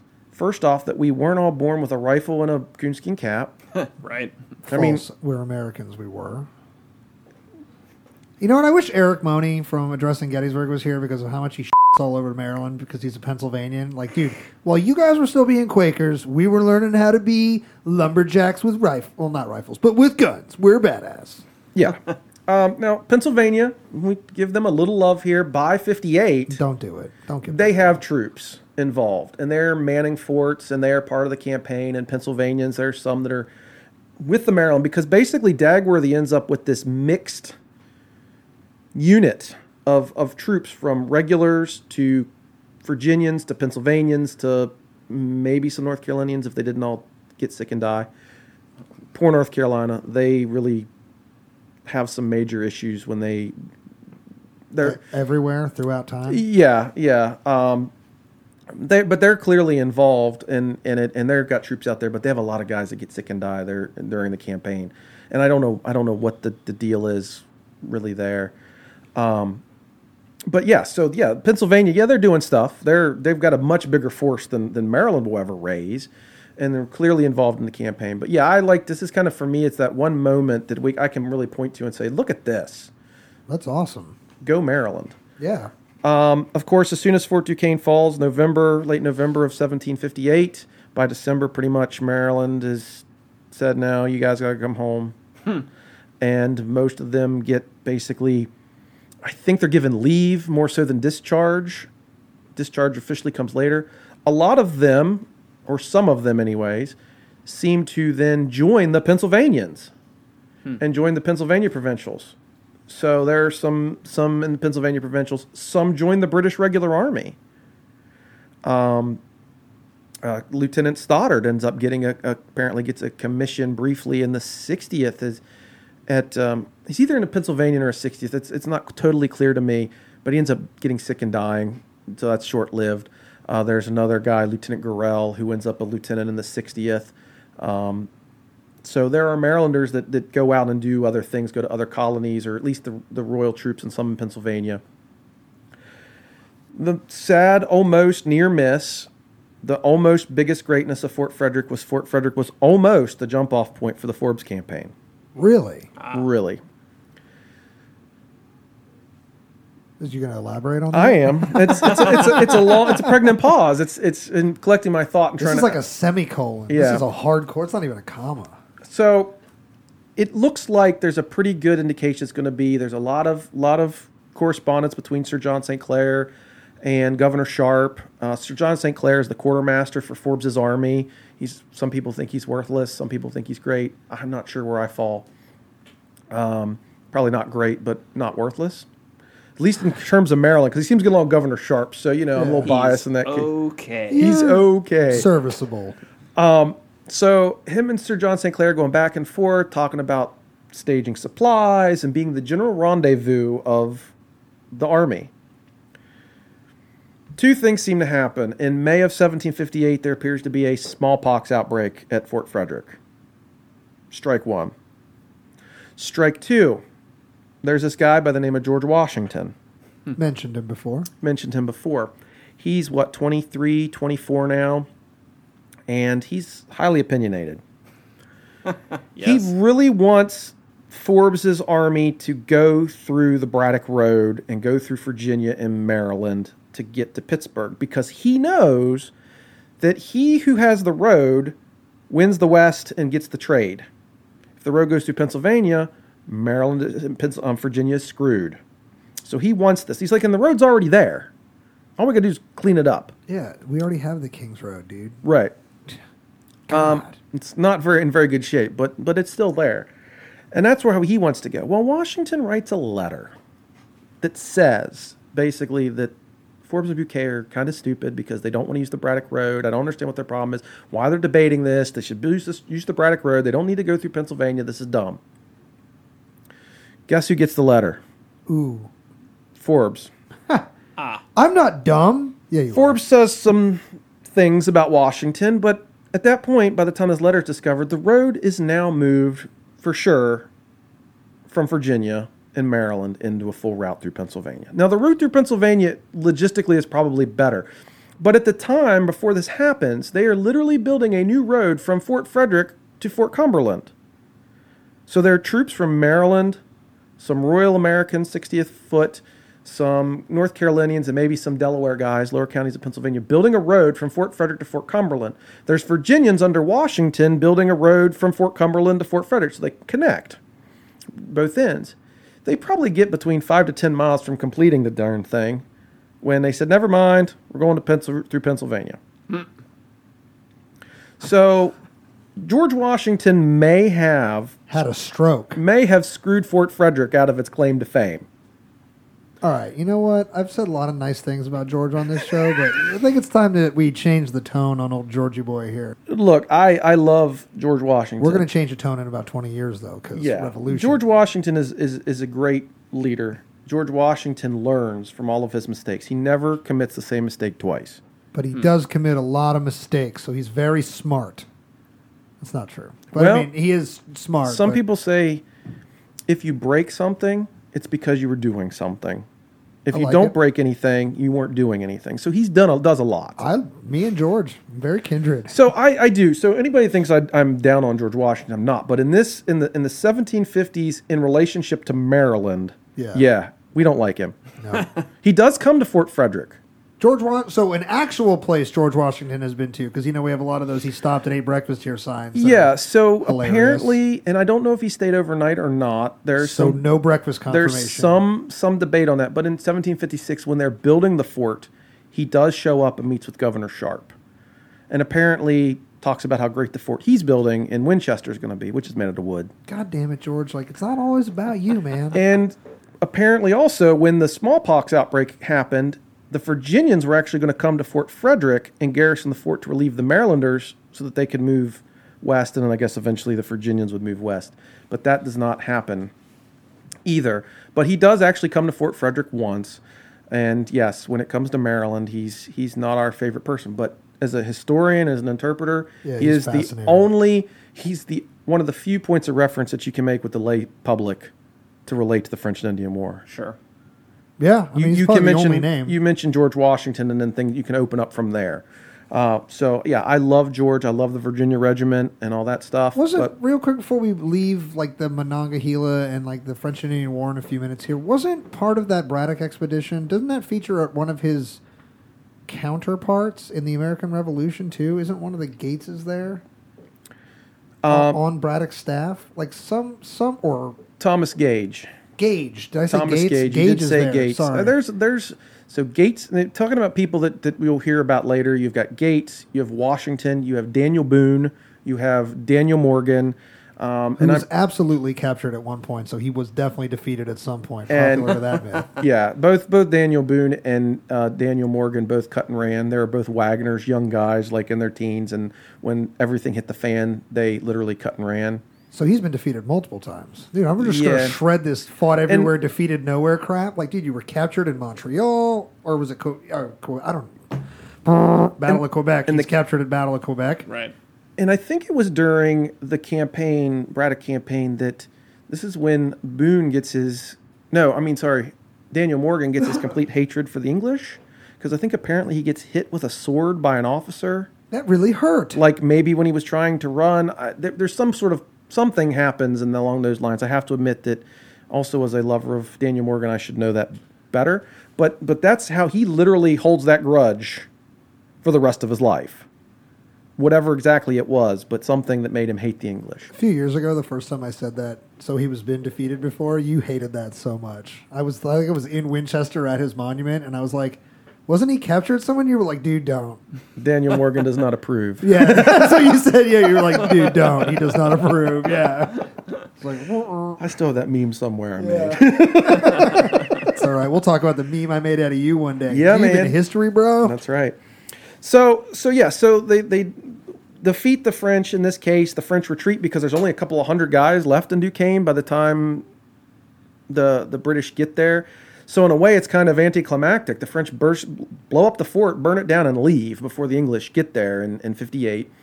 So again, the Marylanders are disbanded. Some of them do go back to Fort Frederick, and they stay there until about April of 1759, and they literally lock the gate and walk away. Hope somebody has the key. The key is left in the care of Dr. Henry Heinzman, who was the surgeon for the Maryland troops, and he is basically leased. He's leased the fort. I think he's not really leased the fort. He's leased there is a building, there is a home outside of the walls of the fort that apparently belongs to the colony that he leases, and he is the caretaker. So he probably doesn't pay for the house. The lease is probably, you take care of the fort, And you can stay in the and you can house. stay in the house. Where on the modern day park property do we think that house was? We're not sure, but I have some indication that it may have sat directly west of the fort near where the parking area and the concession store is today. Okay. Again, I can't confirm that, but I've seen pictures of that building being removed in the 1930s, and it's got some pretty old log features and whatnot underneath all of the 19th and early 20th century additions. All right. Interesting. So it's potentially that building. So he's the caretaker. He's there to make sure that basically nobody walks away with the fort. 1763 rolls around, which is the end of the French and Indian War, the end of the 7 Years' War. The French and the English have a piece of Paris. They say just time out for a little bit. We'll do this again later. Yeah, so they signed the Peace of Paris. There is a Indian chief named Pontiac. I think he's in Ottawa. And he's out in the Michigan area, Yep. Oh, God. out near Detroit. Oh, we're God, we're here we- very familiar with him. Here we go. And I won't, which is a whole awesome story in itself, but we're going to gloss over the details. The here. Michigan part, right? Yeah, unfortunately, we're going to gloss over Michigan It's fair in this in situation. this situation. Matt is dying right now. I know, and I Pontiac's Rebellion is what it's known as. So Yep. let me back up. It's super cool. So he basically writes. He gets together with a bunch of other American Indians and sends out messengers basically saying, let's shun the ways of the Anglos and the French and let's just go to our own war. thing. Do our own thing. We're going to take it back. We're All going right. to the streets. We're going to take it back. We're going to go after these guys. All right. You were mentioning that American Indians don't do siege operations like we're familiar with, Pat. Pontiac's really good Yes. at All right. siege operations. But it's not an Anglo siege. Right. It's completely different. Exactly. So Pontiac basically forms a confederation of tribes to fight this war, either known as Pontiac's War, Pontiac's Rebellion, an older version that doesn't really go out there, but some people call it Pontiac's Conspiracy. But I think that term really kind of goes out in the early 20th century. Yeah, I hadn't heard that one Yeah. before. But Pontiac's Rebellion is one of the big ones, or Pontiac's War, and they start attacking all of these newly acquired English forts from as far away as Green Bay, Wisconsin, Yep. to as far east as Presque Isle and Fort Le Boeuf in western Pennsylvania, Sandusky, Ohio. They lay siege to Fort Detroit, which is a city, but it's a fortified city. Detroit. They lay siege to Fort Pitt, the new fort that the English have built at the site of Fort Duquesne in Pittsburgh. They burned down what becomes Chicago, if I remember right. That may be true. Yeah, they did get some stuff in the Illinois country. They even sort of lay a loose siege at one point on Fort Ligonier in Pennsylvania, and there seems to be some activity even as far east as Fort Bedford. Wow. And there's even some activity on the frontiers, generally speaking. There are apparently some attacks in western Maryland and southwestern Pennsylvania, and of course in Virginia, western Virginia, between all these tribes attacking all these different settlements and forts. And they take 7 or 8 forts, like right off the jump. I mean, like, because first off, the English have acquired all this territory and they have to put troops in them. Well, we're going to put a sergeant and 5 guys here, Right. a lieutenant and 20 guys here. You know, so all these different forts, they're easy prey. Yep. In most part because they have no idea it's coming. You know, Pontiac didn't announce on Twitter that he was doing this. And they do some tricky stuff at some of the different forts that fall, but that's not the point of our story. So by July of 1763, things are pretty intense around Detroit and Pittsburgh and Ligonier and whatnot, and it's moving further east. So Governor Sharp writes to Dr. Heinzman at Fort Frederick and to Colonel Prather, the local militia commander near Fort Frederick, and says, open up the fort. I'm sending you guns. I'm sending you ammunition. Open up the fort. Get the militia ready. Get your alarm stations out. Start patrolling. Put a garrison in the fort. And by the way, let the civilians in. And the cool thing about this is why we know it's a military fort too. It says, let them in, but they are not allowed to harm anything. Don't let them do anything ridiculous. And if they do, you kick them out. We got to keep this place. Don't touch anything. Right. Don't touch anything. Are they going to allow them into one of the 2 big barrack spaces or just the courtyard? We assume that they were everywhere. Okay. The fort, you know, the militia garrison, if they're, you know, probably isn't very large with all the civilians in there. There are probably people living in the parade field and, you know, different stuff. Local tradition states that there are 700 settlers and militiamen in the fort. Wow. So it would be pretty packed. Now, there might be some staying right outside the walls or, you know, whatever. But we know that they were allowed in there. And the fort was open periodically, or people were in there periodically from July of 1763 until sometime in 1764. Some are there for a few weeks and they leave and go home, and then some people come back. It's sort of like one of those, if you feel scared, come here. Yeah, it's a shelter. And so they seem to be coming in for almost a year off and on. So, but for a while, particularly for a few weeks, I think from like July till August, September 63, there's a big presence there. They mainly start leaving after the Battle of Bushy Run takes place, when Henry Bouquet's forces defeat a group of Indians near Bushy Run Station, not too far from Pittsburgh. They're trying to break the siege of Pittsburgh, and this battle ends up basically being what more or less breaks the siege. They realize that these guys are coming. It's the only time a bayonet charge was ever used against American Indians, and really? It worked. They used a tricky little plan. They basically used the double enfilading fight. They had some guys out that get attacked, and they retreat.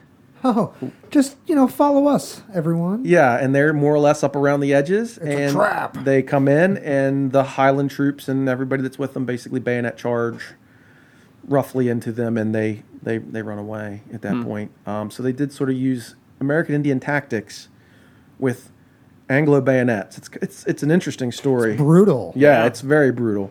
And Highlanders and American Indians, that's a fight right there. Yeah, it's a Those fun are two mix. fun mix of people going at each other. Very, very tough warriors in their own right. You said Highlanders? Yeah. Like the Scots Highlanders? Yeah. Yeah. Yeah. I just wanted Fraser's I just wanted an Highlanders. excuse to do the Scottish accent. And there goes our listeners from the UK. No, we actually, just shout out to our overseas listeners, especially in the United Kingdom. I was looking at our stats recently. We have a pretty sizable chunk of listeners hanging out in the United Kingdom. It's so pleasantly surprising. It's awesome. So thanks for tuning in, guys. We love it. So after the Pontiac's War ends and peace sort of returns to the colonies, things start rolling again. There's the Proclamation of 1763, which says no white settlers over the Allegheny Mountains. Right. There's all these taxes that are being levied, or at least trying to be collected now.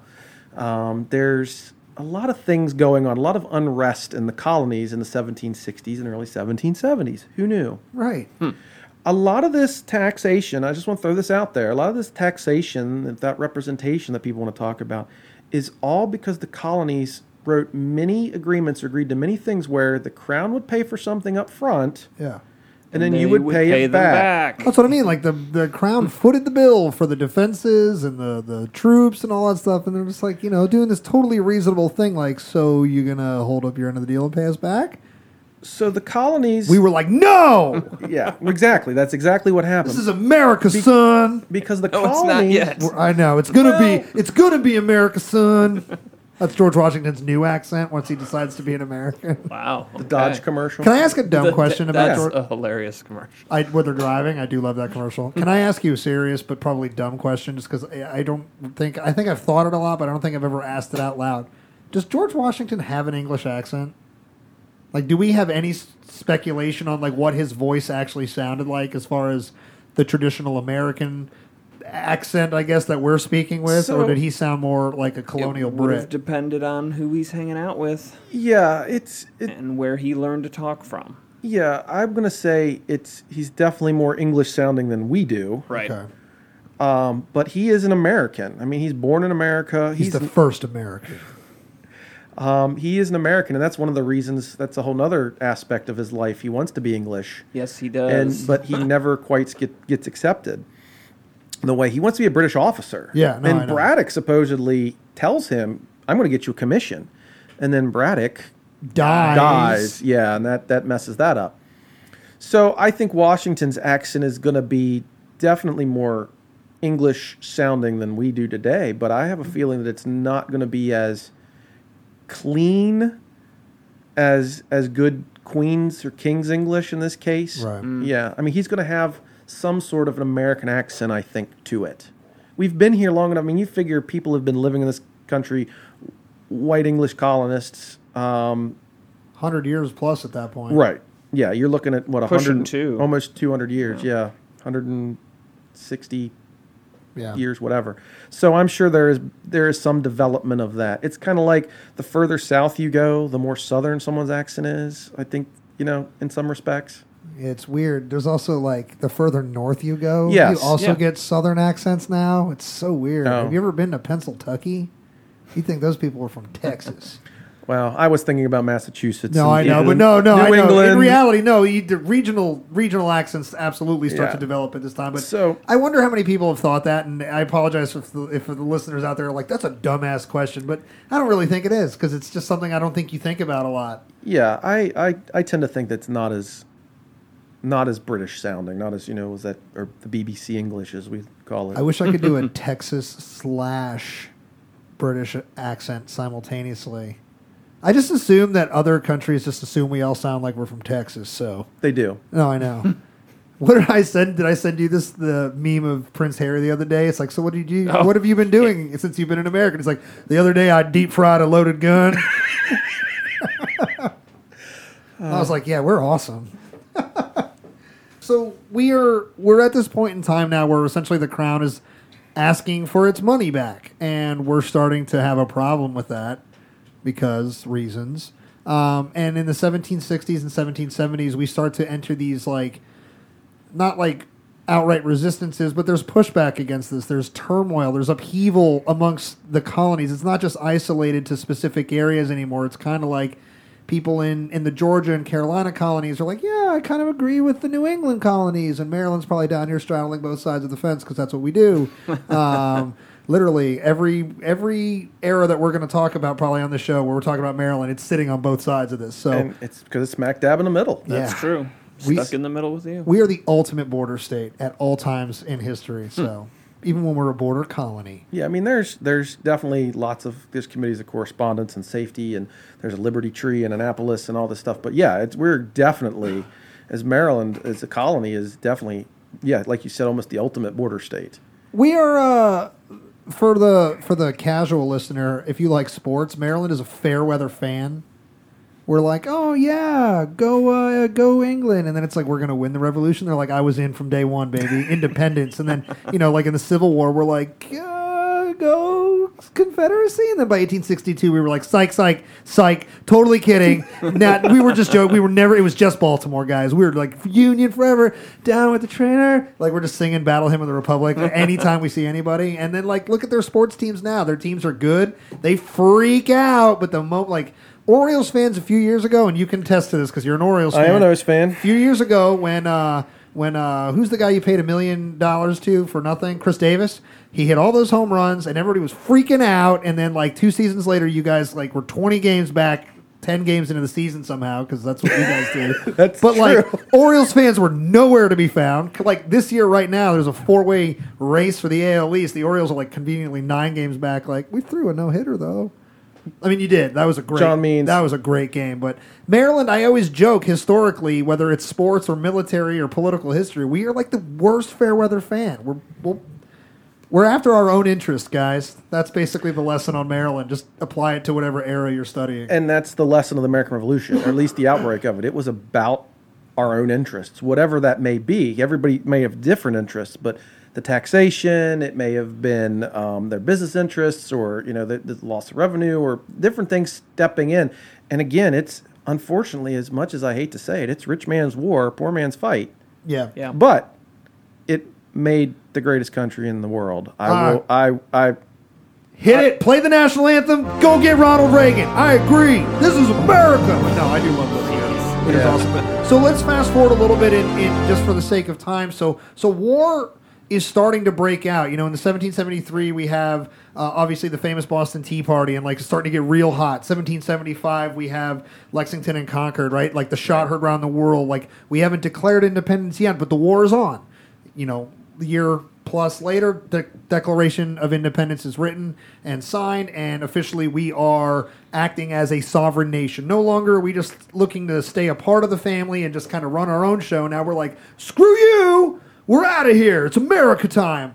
What is happening at the fort right around, sort of in the years between the Tea Party and the Declaration? Like, get us into the Revolution now. Yeah, so during those years between 64 and we'll say 75, the kind of the beginning of the Revolution, not much is happening at Fort Frederick.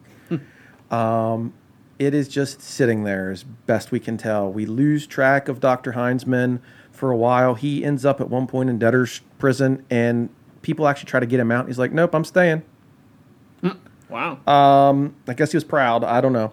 So we don't really know what's exactly happening. We do know there is one reference that in 1775, the Committee of Safety is going, hey, we need to look for guns and stuff in the colony. And they're like, oh, yeah, there's cannons and some muskets and ammunition and stuff at Fort Frederick. We should go get that. Just sitting there? Yeah. So what kind of shape are they in? Well, that's a great question. My assumption is it's the 4 cannon from the fort, and then some muskets and stuff. And there was a couple other places that they mention in this list. I think there's still stuff in Cumberland. And they're like, hey, we should go get that. So that's one of the reasons our confirmation, people used to argue that the cannon never made it to Fort Frederick. And it's like, there's pretty good confirmation that in 1775 going, hey, they're there. They're there. Yeah. We should go get them. We need to, yeah. So that's the first reference to the fort during the war years. So war breaks out. You mentioned 76. We're full-fledged into this thing. 1777, America gets their first real, outside of Trenton, gets their first real victory. Yeah. And of course, guess who's not involved? Is it George? Yeah, Washington's not there. Hey, this is America now. You got to speak positively about George, all right? It's weird because when watch your mouth. when I think revolution and in the victories, you think always George Washington. He is not. Yeah, it's no. General Gates, Granny Gates, one of Washington's nemesis. Right. Wins the Battle of Saratoga theoretically. I mean, I think Benedict Arnold, and the troops win the battle, but Gates is the overall commander, so Isn't he gets that the where credit. the only monument to Benedict Arnold is? Is that Saratoga? That is correct. And it's like a name. His name's not His on name it, is right? not to the hero of Saratoga. It's just his boot. It's boot. Yep. Yeah, you don't say that. Can't say his name. Eggs Benedict. Yeah. Loser. Benedict Cumberbatch. Not Great Benedict, actor. but not Benedict Arnold. So we win, and we capture this army of General Burgoyne's at Saratoga. Gentleman Johnny. And we have this problem. We have prisoners. Where the hell do we put them? Several thousand prisoners. And they immediately got to figure out where do we put them. And this has been an issue already with some of the other battles and stuff. Even when the Lexington and Concord happened, the retreat to Boston, we actually captured some British guys, and we had to figure out what to do with them. But so they're like, what do we do with all these guys? Can we go? No. Typically, that's what you do. Typically, they're them. paroled. Yep. And in this case, they would be sent back to England, never to fight in North America again. There's a couple issues here. One, Congress. Two, Great Britain. Yeah. Congress doesn't want to give up the prisoners because they're pretty sure that they will come back and fight.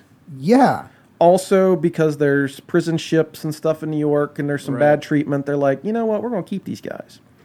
Great Britain also does not recognize American sovereignty. So if they would get into a deal with the United States of America to get those prisoners, guess what they are admitting to? They're acting in diplomatic negotiation. Correct. Yo, this is a chess game, guys. It is. It's a chess game. And so... But we're playing checkers because this is America. So it's sort of a tit for tat thing, and in some cases locally officers would work on paroles and stuff, but in this case everybody digs in their heels, and it's not going to happen. So these guys are known as now the Convention Army and the Convention prisoners, because there was a convention, so to speak, written, but it never got done with. Well, they're trying to figure out what to do with them. They end up moving around. I think they're at Boston, outside of Boston for a while. They end up sending them to Charlottesville, Virginia. A lot of them. They end up in other places too. Now, did they divide up the Convention Army? Because there's a whole bunch of Hessians in it, too. So Hessians, excuse me. They I thought it was right at Hessians. Hessian. Tomato. Which one is Christopher Walken? You could just say German. German's probably more accurate. honestly. Yeah, because they're not all from Hessia. Right, Which, exactly. but they've been colloquially known as the Hessians. So yeah, they do split them up some, but they're British and German prisoners that are sent to Charlottesville, Virginia. Because at that point, Charlottesville seems like a long way away from the war. Yeah. It's happening in South Carolina. It's happening up north in New York and Massachusetts. Albemarle County, Virginia seems like a good place to go. So they send them there, and so they're there for a while.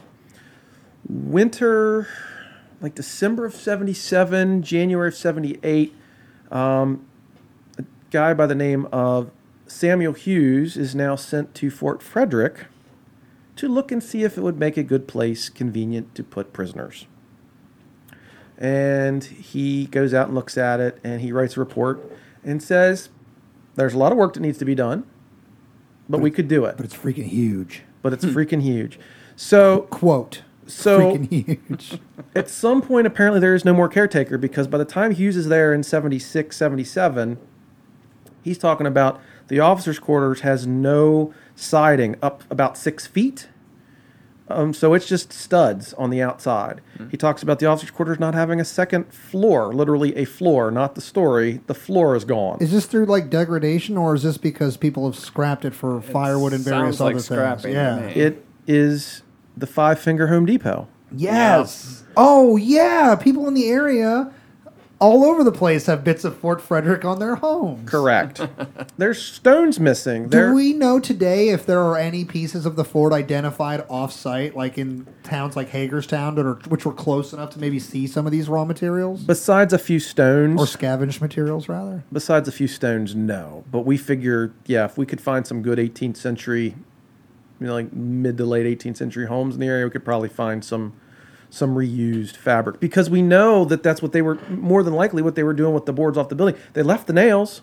The guy's like, you can reuse the nails. They're still here. They took the boards because it was cut lumber. That's awesome. They took windows. They took doors. Because he's like, we're going to have to plank up these windows. We're going to have to put some doors in. We're going to have to do some of this stuff because it was taken for building materials.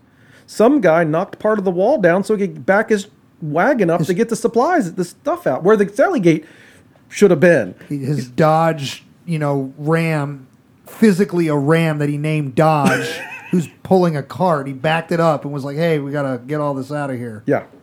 So they know they're going to have to repair the wall. They know they're going to have to do some work. But he's like, yeah, we can do it. He said, we can knock on a floor in this building. And he mentions that the backs between the fireplaces and some of the rooms are because there's fireplaces are back to back, 2 different fronts, and he's saying that the backs have burned out, they're gone. And they're like, yeah, we can just use them as one big fireplace and different things. So he gives us a pretty good description of what the fort looked like at that point, and gives us some of our details of how we reconstructed the barracks that are there are based off of his letter. He also mentions it being winter, that where the holes knocked in, or the sections knocked out of the wall, he says, we're going to have to put up some stockade wall here because we can't do mortar work this time of year. Because it's the winter. Talks about the well in the fort. He mentions a well outside of the fort. He mentions it has water. So he feels pretty good about it. He said the only thing is there's no lumber, like no trees for firewood on the property. Wow. Which makes sense. When it was in use, they cut the trees down, 1, so that they could see for the artillery range of a half a mile, and 2, for firewood. So they literally had to buy firewood from a firewood vendor. Yeah, they had them back in the 18th century. Who knew? We still got them now. Yeah. Can I get a cord? It's like, you think that's all we're probably gonna need a lot more than a cord. There's like thousands of people coming. Yeah, here. but they talk 2 about cords. They talk about buying cords of wood, where they're going to buy it from.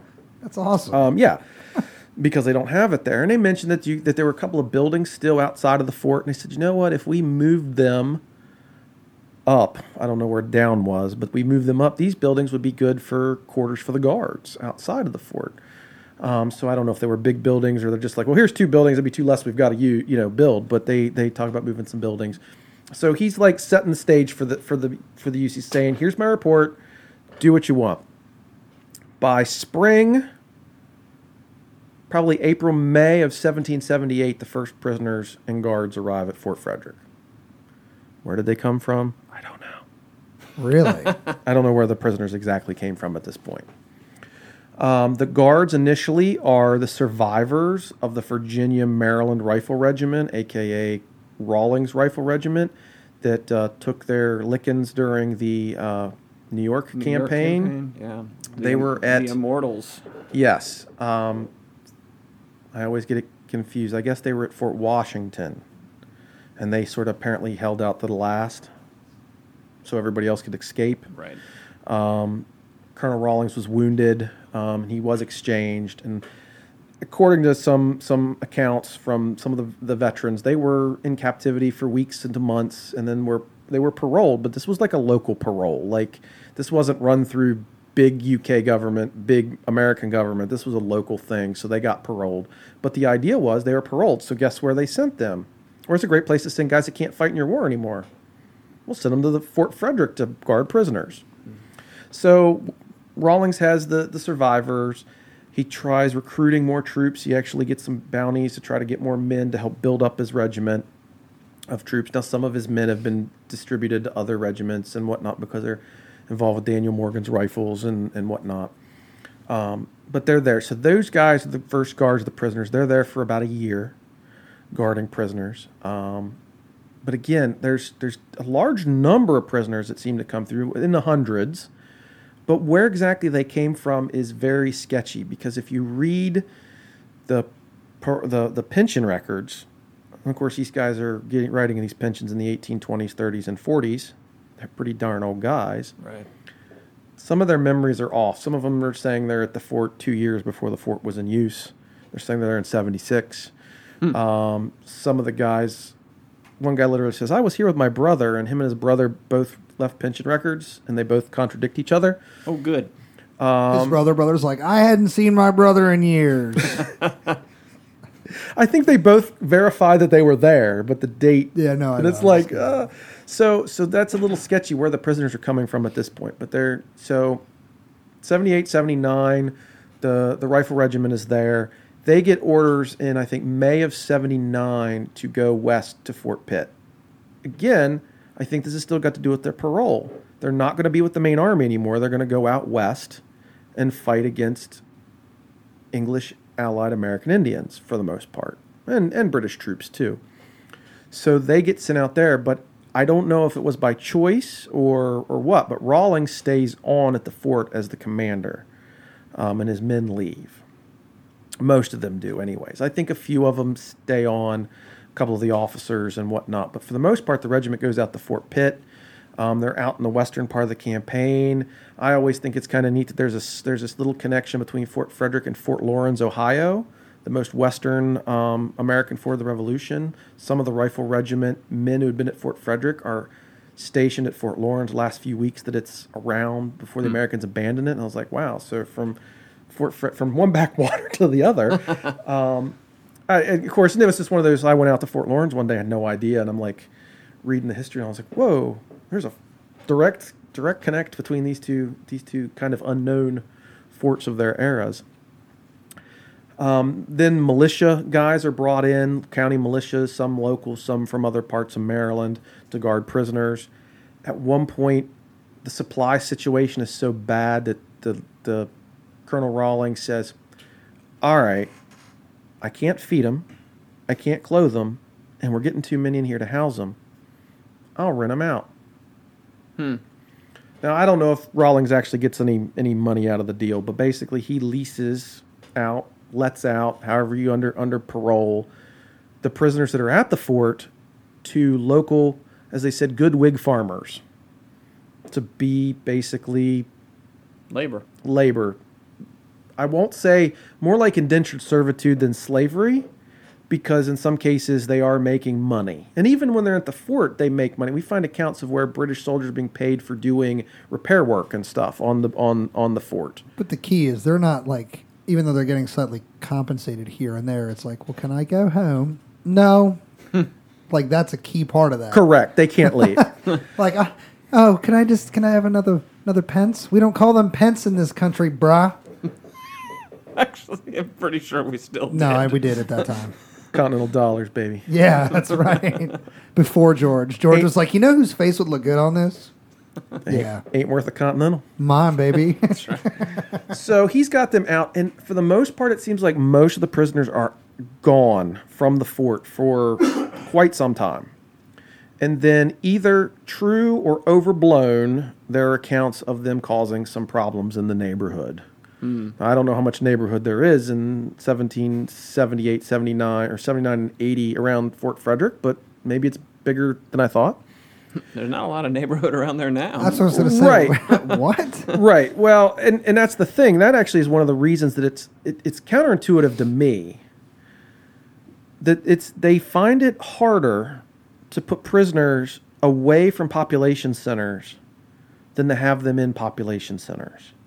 Because apparently, if you put prisoners in a town or a city, there are more people watching them, and you need less guards. Again, counterintuitive. If I'm building a prison, where do I want to put it? As far away from people as possible. Yeah. Right? So because we don't want them to do bad things. Right. So, and again, I didn't picture the British prisoners being, modern criminals or anything. But the idea that to me it's counterintuitive. The concept is the same: is to keep your your perceived threat or something further away from your gen pop areas, your Correct. general population areas. And I think it also has to do with supply. It's easier to get supplies in the town and the city where now you've got to chuck it out there. Sure. But they start moving them to places like Fort Frederick and to Charlottesville and to Lancaster, Pennsylvania, having prisons in because it's further away from the coast. We want the prisoners far away from the coast because where are the British operating? Off the coast Right. or on the Right. coast, yeah. So eventually, that's one of the reasons that the Saratoga prisoners end up at Fort Frederick. There's a guy by the name of Arnold running around Tidewater, Virginia. And he's forming this thing called an American Legion, and he's going to, win back America. Well, they said, maybe we should move these guys from Charlottesville.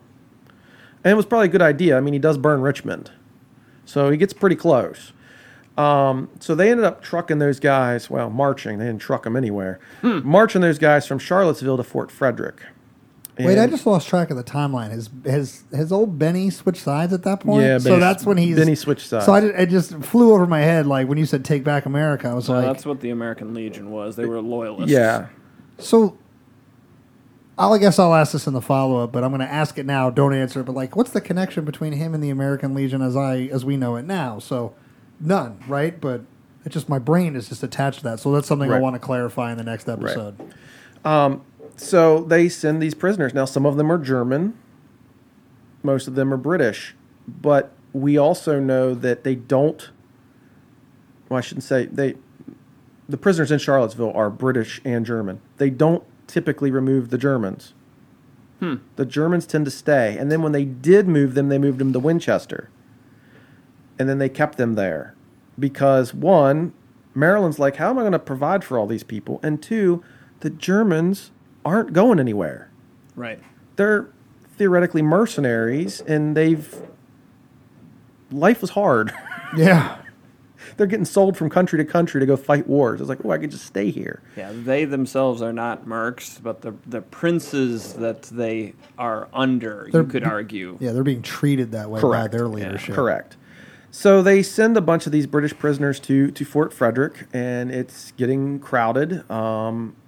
I don't have the numbers in front of me, but if they don't release prisoners, which I don't ever see records of releases, from the time that the fort is initially open to the time that the war ends, I mean, we are talking thousands of British prisoners that are housed in and around Fort Frederick. Again, maybe someone more scholar than me that could tell me that I'm completely full of it, but I've never seen a record that says they're not there. So I've got to assume, based on the lack of that evidence, that they are there.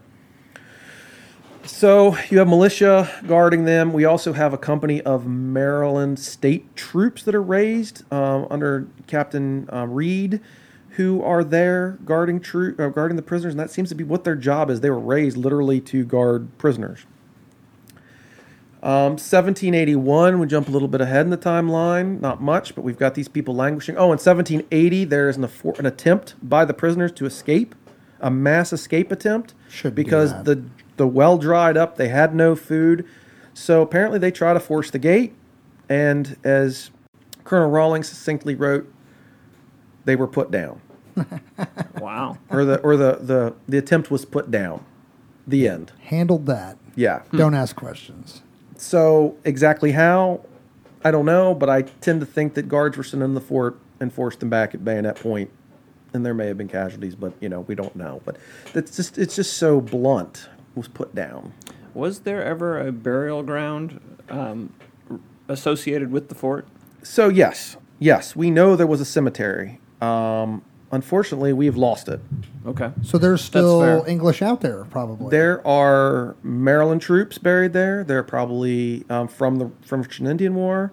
There are probably North Carolina troops buried there from the French and Indian War. We know the last fort commander during the French and Indian War, Lieutenant John Riley, is buried in that cemetery. That's one of the reasons we know it exists, because a guy wrote about it in the diary. He said that the funeral procession went by our door in the village, and they buried him. They fired 3 volleys over him and all that stuff. So we know there's a cemetery on property.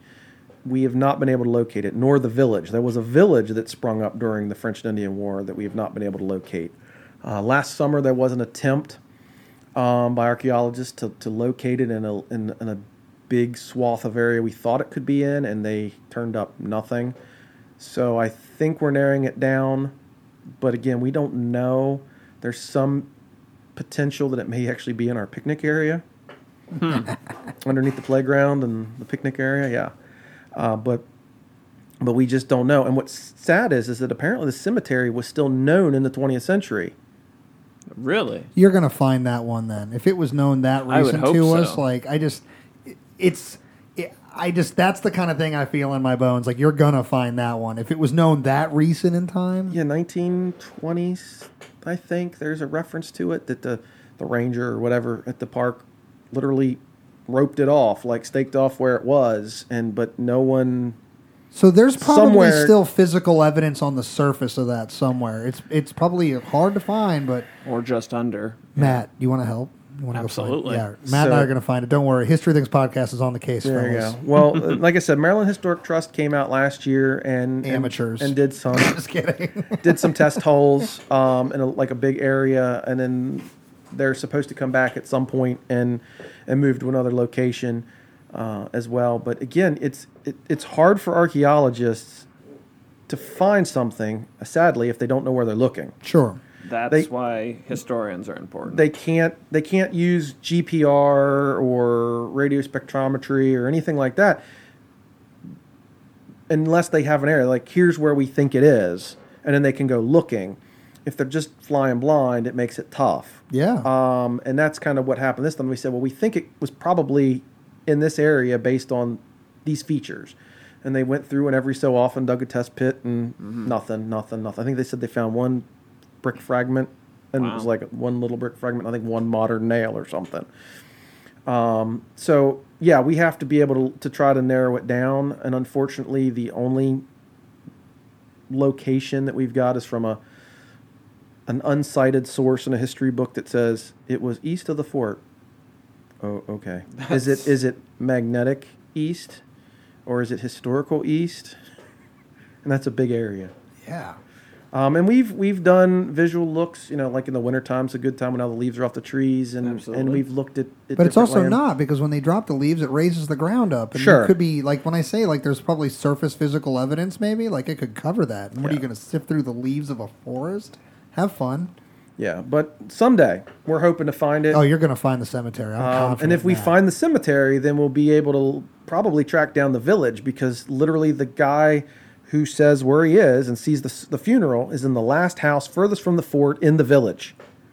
So if you find the village, you find the cemetery. If you find the cemetery, you find the village. I'm so excited for that day when it comes for you, man. That's going to be awesome. Yeah, and it may. And again, It will. If we could find, there are getting to be so many more documents available online and through like newspapers and stuff like that. So we're piecing little things together, and a lot of it's come from that like our idea that maybe in the picnic area comes from a couple of references to some features in that area. That it's like, well, that could be tied in to that. Well, and I'll explain it to you why. So there's a reference to that area being known as Kitty Long Hollow, and then there being a spring called Kitty Long Spring. Well, the only hollow in modern park is our picnic area. Right. And there are actually 2 springs in that area. In the village, the house that the James Kinney, the diarist, was in was Samuel Long's house. Samuel Long, and I cannot remember now if it was wife, mother, or daughter, but had a relative named Kitty. You're already on it. This is... Right, and that's... But the pieces are coming the together. pieces are coming together. So, and that's why we're like, well, and I know that area was called Kitty Long Hollow by people who lived at the fort property, and they said that's Kitty Long Hollow, and it's like, well, Kitty Long, because I was like, Long, that's the name of this guy, and yeah, I mean, but the rabbit holes aren't very deep in some cases, because having to use things like Ancestry.com or whatever. Sure. You go as far as that person can give, that tree might give you if you can't find the other documents or whatever. So, yeah, so we're hopeful. It's kind of fallen off the radar a little bit right now, but it's been on there recently. So how do we get to... So with the war winding down in the early 1780s, where we have this thousands of prisoners rotating through, do some of the British troops from Yorktown, make it all the way up there as prisoners? I think I remember you telling me that at one time. So famous battles like Saratoga, but also Yorktown. Absolutely. So Yorktown, they send prisoners. George Washington actually writes the order of who's to go there. Now, this is where... I was at this fort once. It wasn't as cool as my fort in Virginia, but it will do. I do love... Somebody asked me the other day if anybody famous from the Revolution was at the fort, and I said... George Washington. Well, during the Revolution. I said, not particularly, unless you count Colonel Rawlings, who's regionally famous, so to speak, a minor character.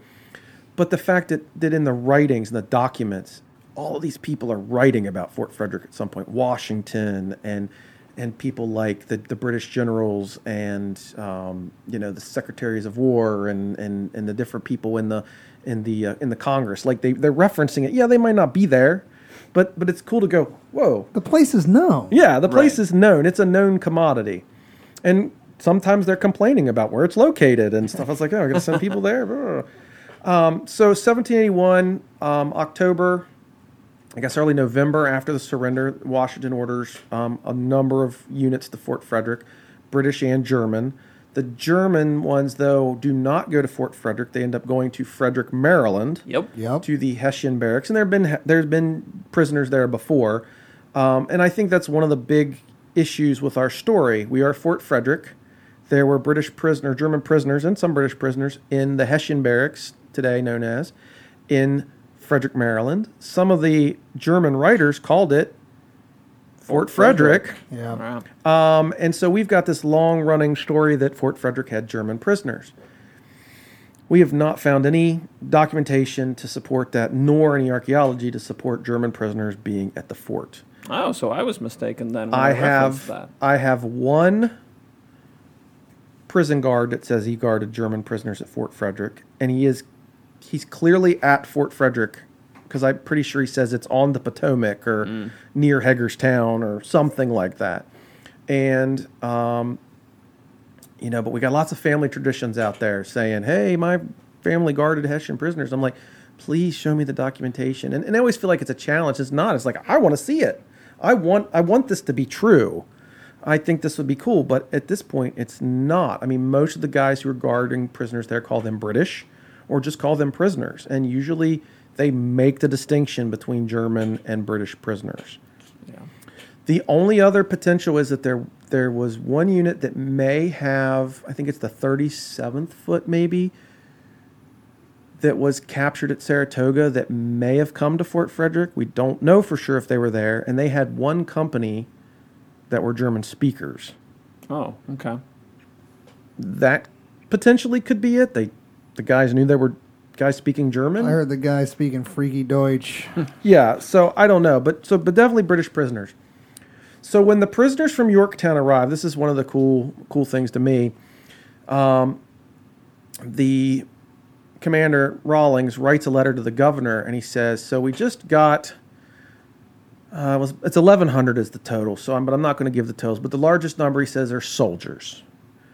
And then he says, we have X number women, X number of kids, and X number of sailors. And it totals like almost 1,100, and he says, the fort is pretty full. It sounds pretty full. We know the fort is so full that they're building huts on the parade field. They're living in the 3 barracks, and married troops who have their wives with them are allowed to build huts outside of the fort because they're not going anywhere. They've got their wives and kids, and that's from a Corporal Fox. He was with the 47th Foot, who spends a short. He does travel through. I don't know. He's only there for a few weeks and moves on. I'm not so we may have guys moving in and out, but like I'm getting this like Revolutionary War Andersonville vibe. Yes, like where there's just like shanty shacks made out of whatever. Correct. That's crazy. Yes, and although it's hard to see today, in the 70s they did some infrared images of the fort, and I think that the film sadly is starting to deteriorate because it's hard to see now. You used to be able to see the hut pits on the in the parade field. Wow. Also, and this is a tradition that we can't verify, but if you look at the fort today, you can see at least 11, some inside, some outside, these sort of pit marks, big pit marks at the base of the wall. We believe that's where huts were built up against the wall, and that was the fireplace back, and it burned away broke down the stone, and those pits are from, and they're all over the fort, and like I said, there's some outside as well. That's awesome. So it is full. It is very full, and it's so bad that they may have, or they considered pulling all the prisoners out of there. I think it's Abraham Skinner, the main prison. Deputy commissioner or whatever he was, I can't remember the title exactly, comes to the fort and says the fort's terrible. It's not inhabitable. But they seem to still stay there. There's some indication that they may have ended up moving them all to Frederick or to Lancaster later, but I tend to think that based on what we know, is that 1782, 83, they're still there before they're shipped, marched to New York and sent home. But yeah, no matter how long the fort is in operation after 82, and no matter how many people are actually there at one time, is it the grand total of 5,000 or whatever that I've come up with based on the numbers that I've seen, even 1,000, 2,000 people in that fort is too much. The enlisted barracks were built for 100 men each. Well, that's what you were saying. Like, I think you threw out the number like 300 at one point, but that included men outside in the fort and like also that were like rotating out on patrols. Correct. The fort, that was right. The fort was, in Sharp's mind, was meant to be for 300 men, 200 in the fort, and 100 out always patrolling. Yeah. And then the officers' quarters, now mind you, empty out the rooms. You could put a lot of people in it, but it was only built to accommodate about 8 officers. And in the storehouse. Now, that building was about 90 feet wide and about the same width as the barracks, so you could probably put 100 guys in there, and you could put more. I mean, the governor also says that the fort could double its strength in an emergency, so I'm sure he's thinking about moving tables and letting guys sleep on the floor. So even then, the barracks holds 400 men. Yeah. So you put 1,000 people in there. The fire marshal is like, what are you doing? Yeah, and also, too, if you look at the records, and again, Revolutionary War records aren't always good. They're not complete. I've only found 3 references to food the entire war at Fort Frederick. Oof. That's something that sticks out to me when I made the Andersonville references. One of the first things that you taught me about this fort when I discovered that when you made it known to me that there was British prisoners of war held here and things like that. You described the scene as like, look, this wasn't just a crappy place for the British soldiers and camp followers and various other prisoners, but like the supply chain issues they were having also affected the guards themselves. Correct. And so when you say the reference, like 3 references to food, like I remember you basically telling me like the mentality was like these people would be asking for food and things like that, and the soldiers that were guarding them were like, what makes you think you're going to get food when we can't get it ourselves? Exactly. Like, I'm eating before you, dude. Right. It's not probably a pleasant station for the guards, and I think that's, then that was another issue with using the militia, because militia guys are like, I'll just go home. Yeah. Right. I got food at my house. And that's probably one of the reasons they enlisted those state troops. And again, I don't know how many they actually got. I'd like to say, you would think it was a company, 25 to 100 guys. American companies probably more like 25. Sure. But yeah, it's not a good place for the guards. It's definitely not a good place for the prisoners. And imagine too, we think of war as men historically, but there are women and children in this fort. So imagine the logistical issues of having not only men, but having to deal with, for the women, having to deal with their own sanitation and hygiene and health, and children, and dealing with that, keeping them fed and healthy and alive. And then there's sailors there, and you know what sailors are like. Oh, yeah.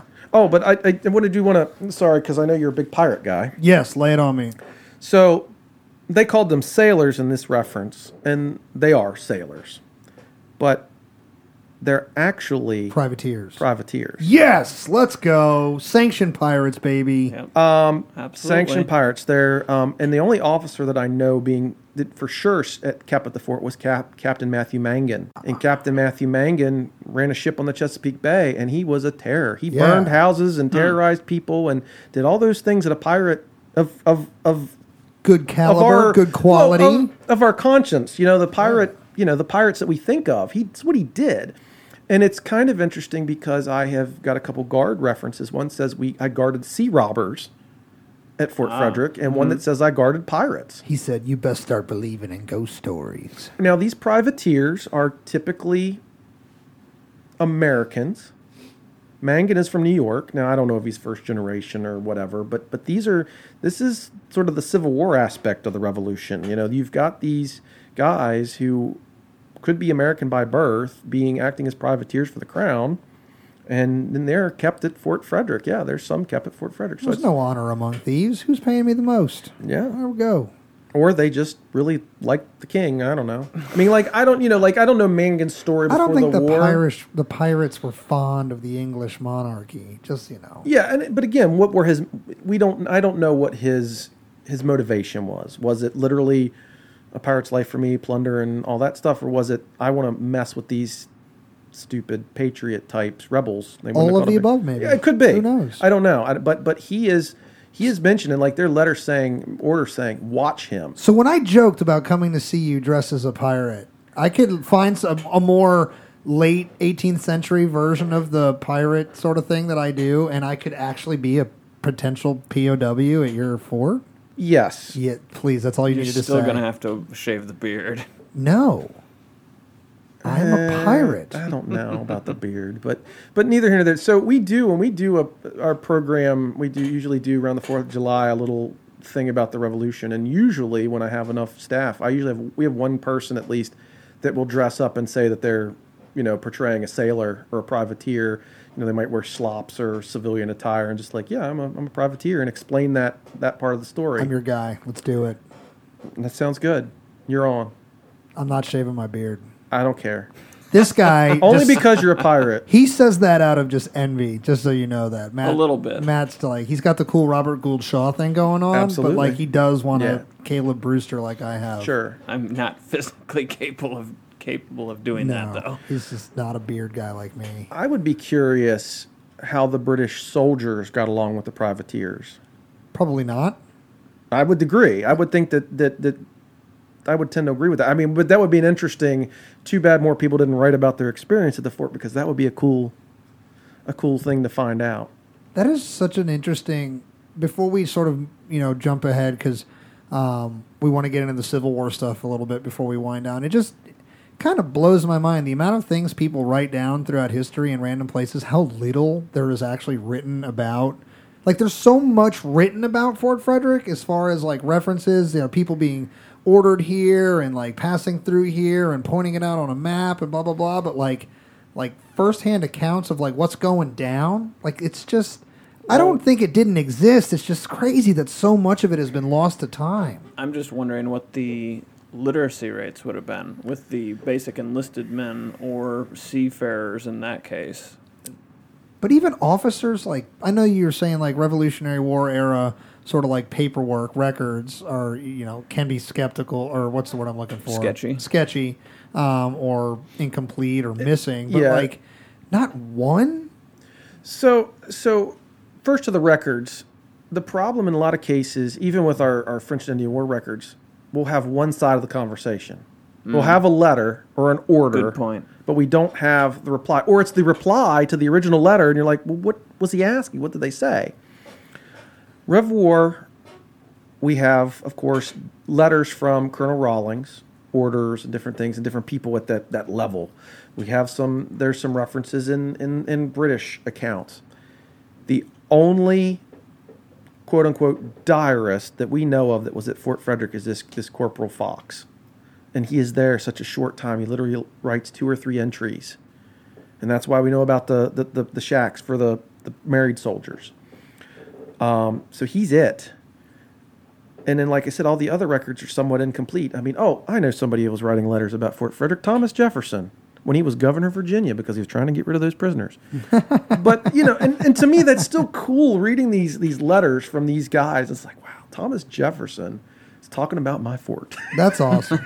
That is awesome. Unrelated, but like semi-related, when you're talking about like, initial letter or having the reply. I think that's one of the things that fascinates me so much about the Lee and Grant correspondence ahead of Appomattox surrender is like, as I read them, like it's cool because you can oftentimes, like I just came across today referencing our Q2 episode, I guess a letter that Queen Victoria wrote, a condolence letter to Mary Todd.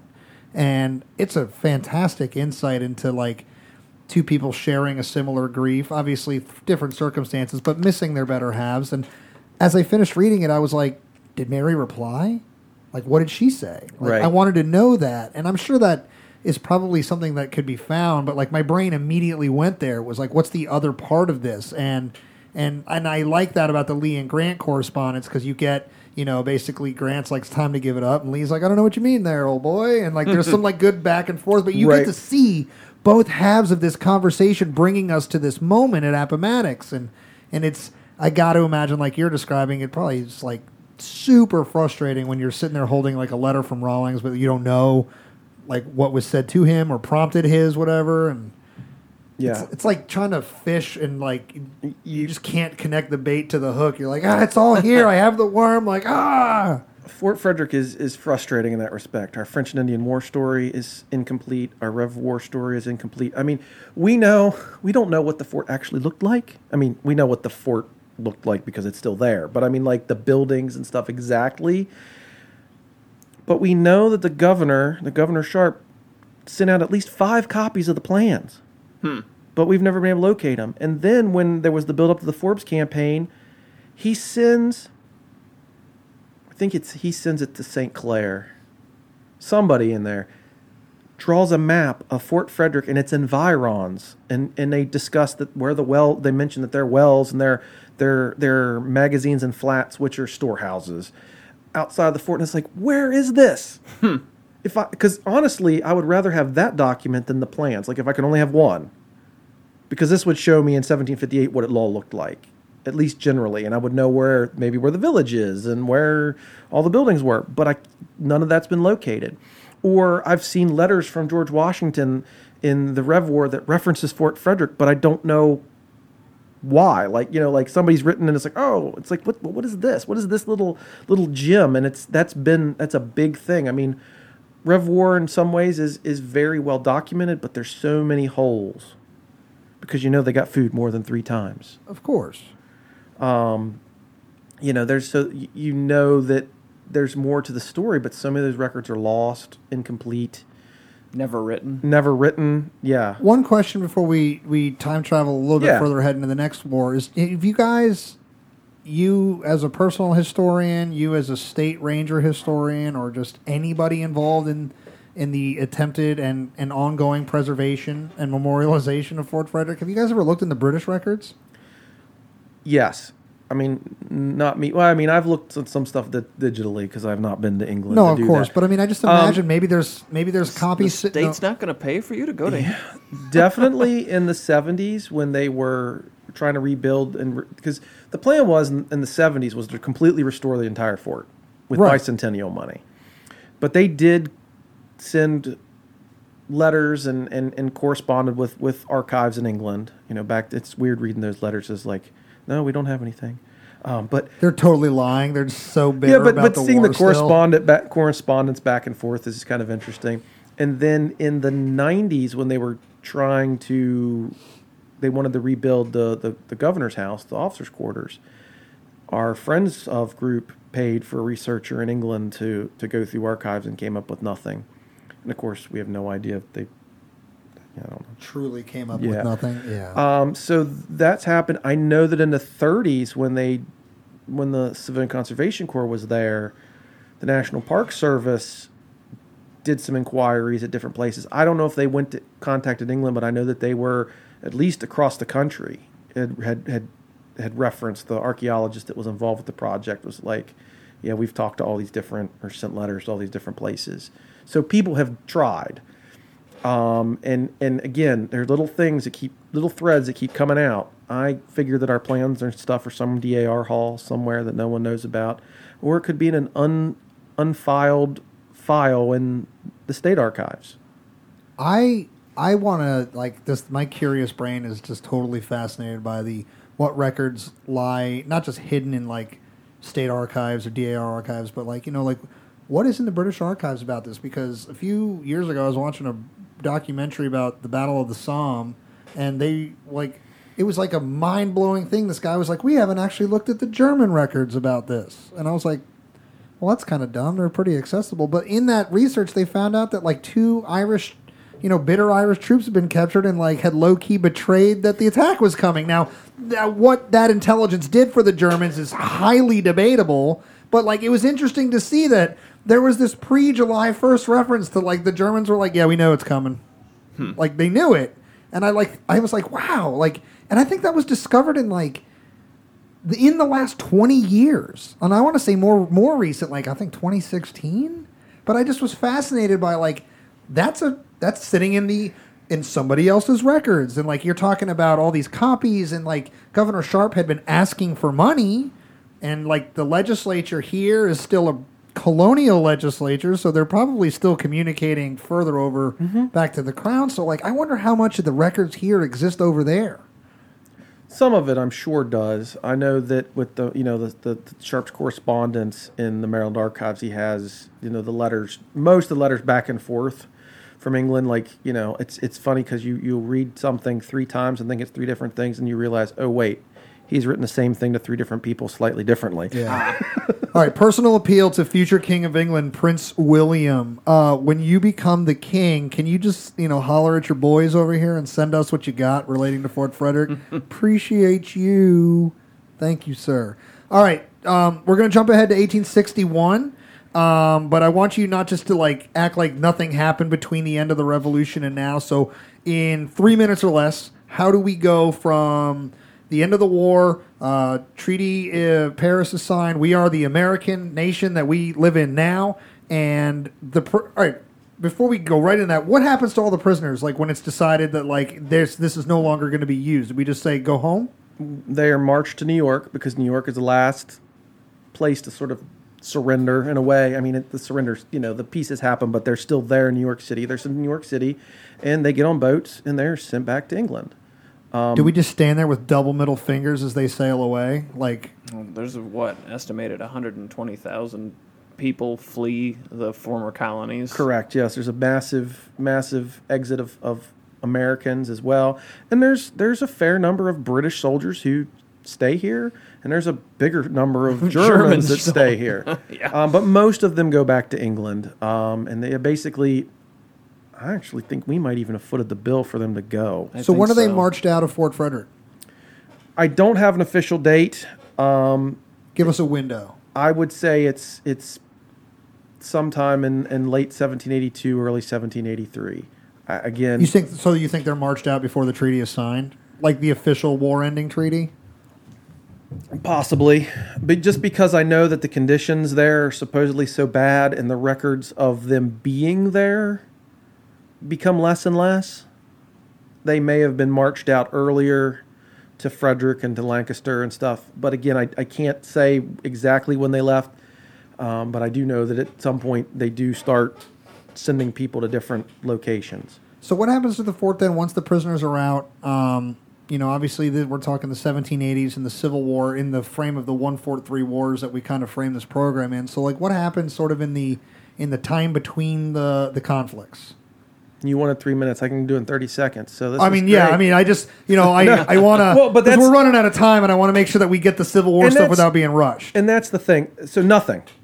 The state sells the property in about 1791. It becomes farmland, and it goes through a couple different owners up until just before the Civil War. So there's just a big-ass stone fort sitting there and people are just mowing the grass and planting stuff around it? Well, they start to do that 5-finger discount again with it.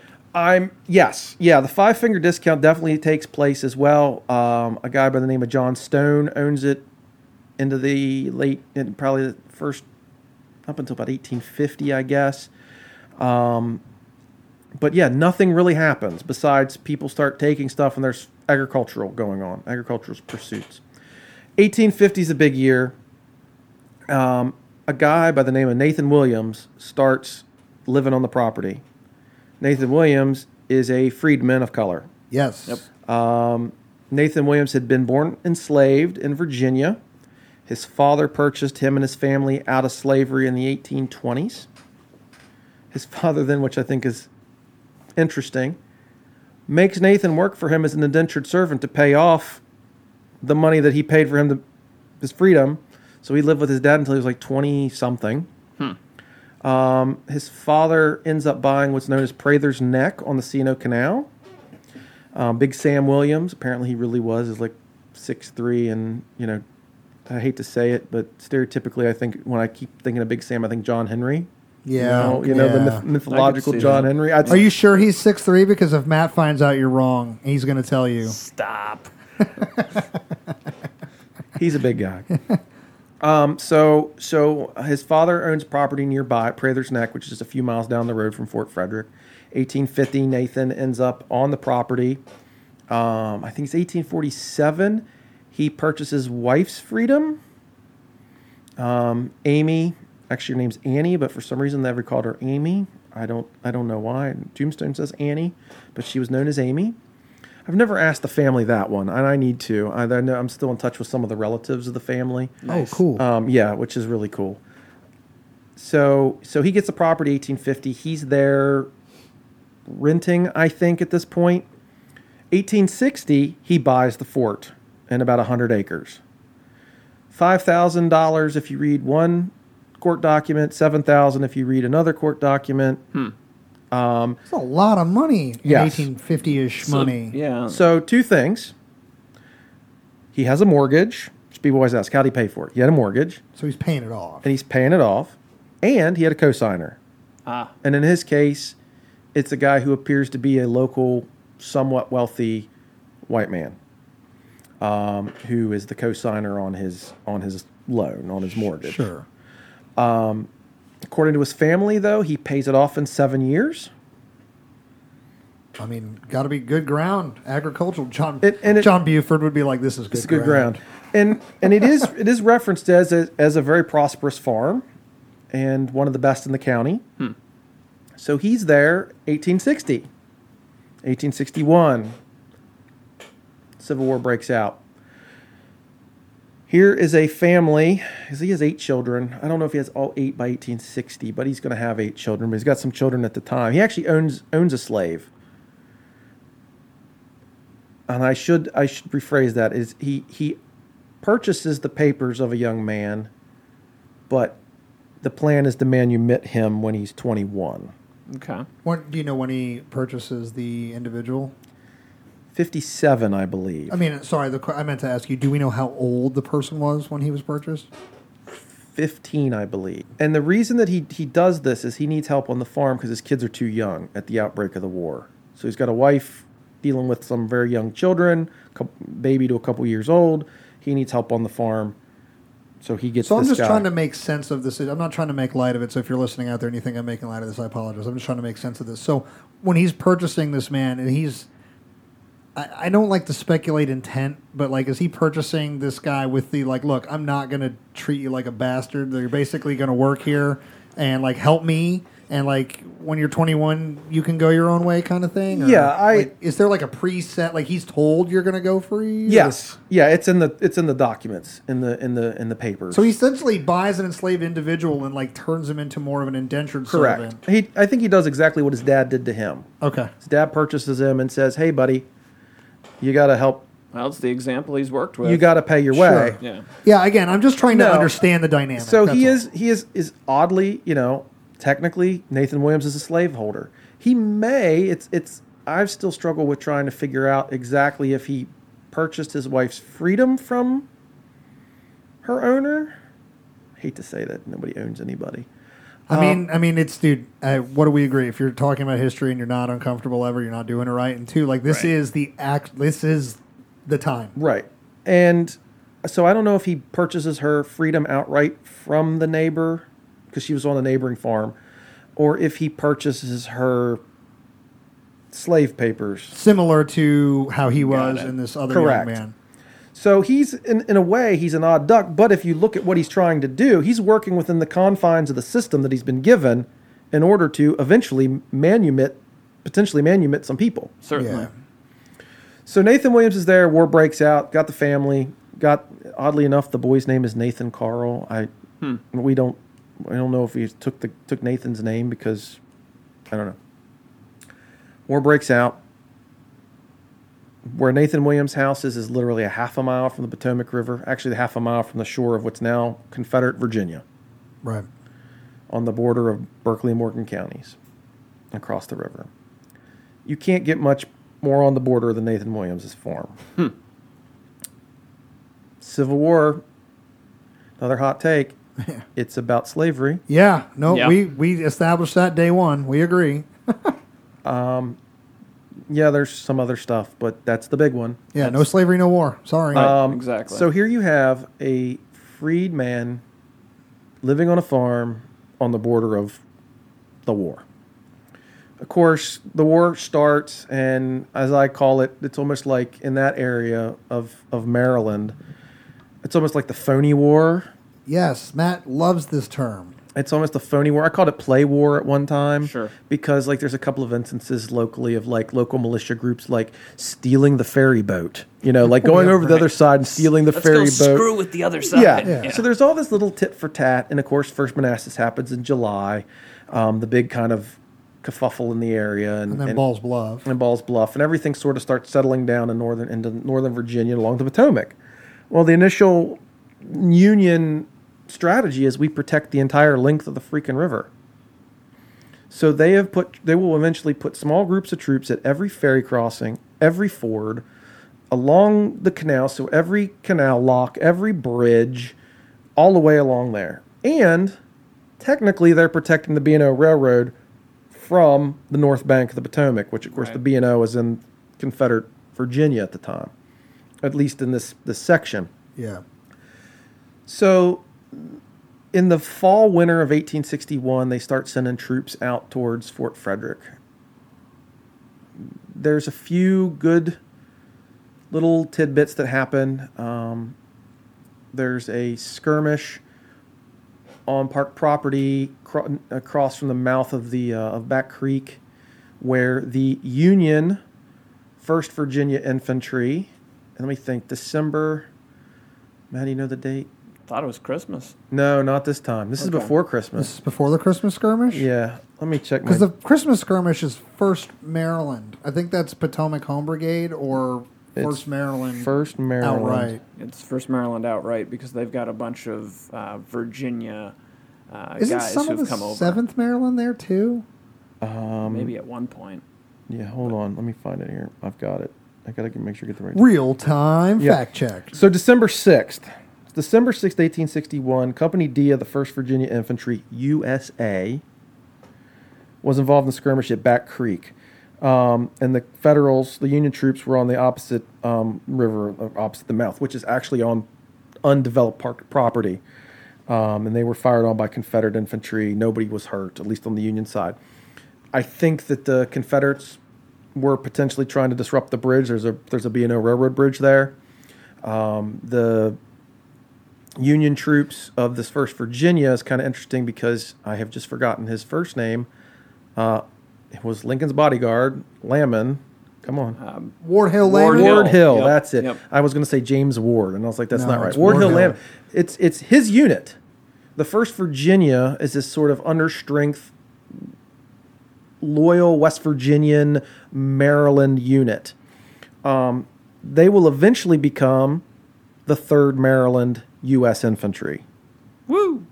That's right. That's for shout out for Matt there because that's his group. So they end up doing that. So there's this little skirmish, and that's reported. And of course, Lamon is a pretty famous dude even at this point. He's been Lincoln's bodyguard, He's a or he's big going to boy. be, and he's a big dude. Yeah. So this little skirmish happens again. Not much there, but that's the first thing in December. December is a busy month at Fort Frederick. So I think it's the 18th. We just name dropped 16th. him, and I just realized we didn't really talk about him at all in the whole Lincoln assassination. His absence is a huge thing that people like to talk about. I mean, Right. he lives with that guilt the rest of his life. Right. So we'll probably revisit that at some point. Ward Hill Layman's story in and of itself is fascinating. So then the local commander on the 16th, who I believe is Colonel Leonard, I think he's 13th Massachusetts maybe is his regiment. He's kind of got troops throughout the area. He sends 2 cannon to Fort Frederick. And this incident is kind of cool because if you look at the historical record at period newspapers, this was headline news. Yes. Of course, there's not a whole lot going on in the war, but this is headline news.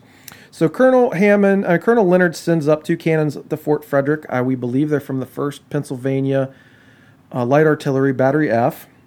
And quote from the newspaper source, let's see, the Baltimore American and Commercial Advertiser from December 17th, 1861.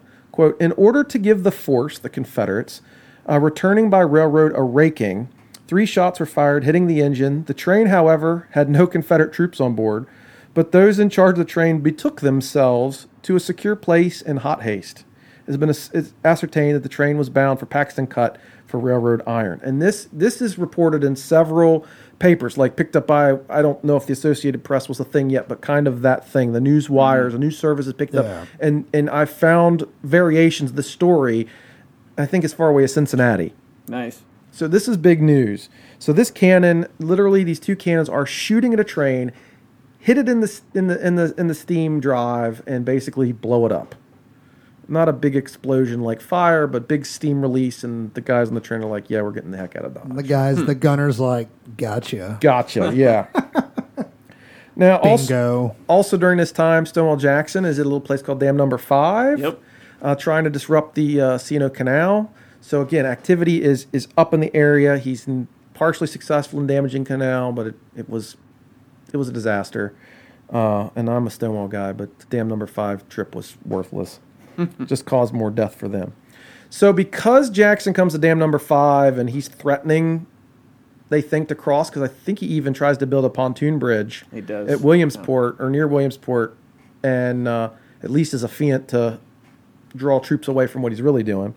So on the 18th, Company H of the 1st Maryland Infantry U.S., yeah, they're Marylanders on both sides. There we go. The ultimate border fence there we sitters go. are sent to, quote, Old Fort Frederick. These troops are at Fort Frederick from the 18th of December until January 7th, 1861, from this company. Now, the other companies of the 1st are stationed along the river at Four Locks, Dam number 5, Cherry Run, and McCoy's Ferry. So literally every place that there's something 61 to defend. or 62? 61. We're still in the winter, December 61. Oh, I thought you said January. Sorry. That's why I was like, wait. We No, they're traveled there. before So Sumter? they're there. So December of 61 to January of 7th of 62. 62. Okay, cool. So then, and I don't know why this is such a thing, but on December 25th, 1861, there's a skirmish at Fort Frederick between the men of Company H, the 1st Maryland, and potentially, I believe, Turner Ashby's cavalry, which would be the 7th Virginia. Could be some militia involved, Virginia militia, but potentially Ashby's cavalry. Ashby's cavalry is probably trying to tear up the railroad tracks opposite of Fort Frederick. The Union troops are probably stationed near the riverbank, and they exchange fire back and forth. For years, that's kind of, we just knew that was a skirmish. That was it. Oops, sorry. Didn't they, aren't there confirmed Confederate casualties in this skirmish? Don't they take one or two of them down? Because I think you told me that once, and my question was like, why didn't they go get them and see who they were? That's a great question. And I think part of it just got to do with, is it worth Getting going across over the there? river? No. So this skirmish takes place. There's also one at Cherry Run, one also at Dam number 5. Like, why aren't these guys celebrating Christmas? I don't care if you're at war. Go away.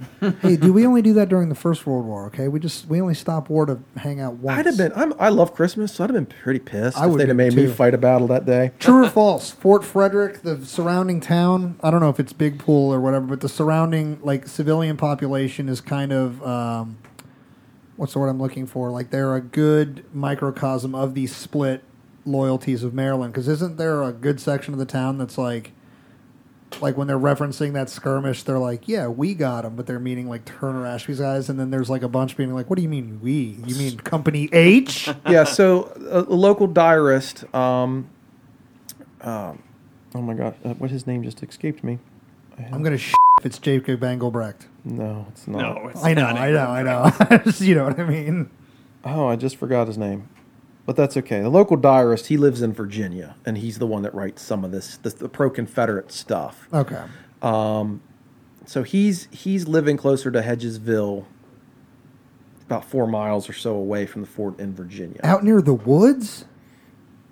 Yes, between the woods and Hedgesville. Yeah. Johnsonstown area. I got some family in the woods in Hedgesville area. So he's out there. It's going to kill me. I can't remember his name. I've only read the book about 7 times. Get his name right. We'll talk about it in the next episode. So yeah, he writes all the pro-Southern stuff, but we never really had a good account. And again, it's not a great account, but one day I stumbled on a letter, and this was from a guy by the name of Reverend Samuel Bookman, who appears to be part of the artillery unit, but he's also apparently either a pastor or a lay speaker because he preaches a sermon on New Year's Day that gets published as a newspaper story. But he talks about the skirmish on the 25th, and this is what he says. Samuel Bookman wrote, a short time after their arrival, the 1st Maryland, they encountered a body of rebel cavalry on the opposite side of the river. A brisk fire was kept up for some time, which resulted in the killing and wounding of some 5 or 6 of the enemy, leaving our men unhurt. Now, again, he's slightly biased because he's a Union artilleryman and he's pro-Union, of course. Right. But he's a guy, and he's from the local area, too, so I would think he's a pretty good source. So, you were talking about our men. Here you go. It's Elijah Manor as the Southern diarist. He writes, our men, the Confederates, fired at the Yankees yesterday at Cherry Run.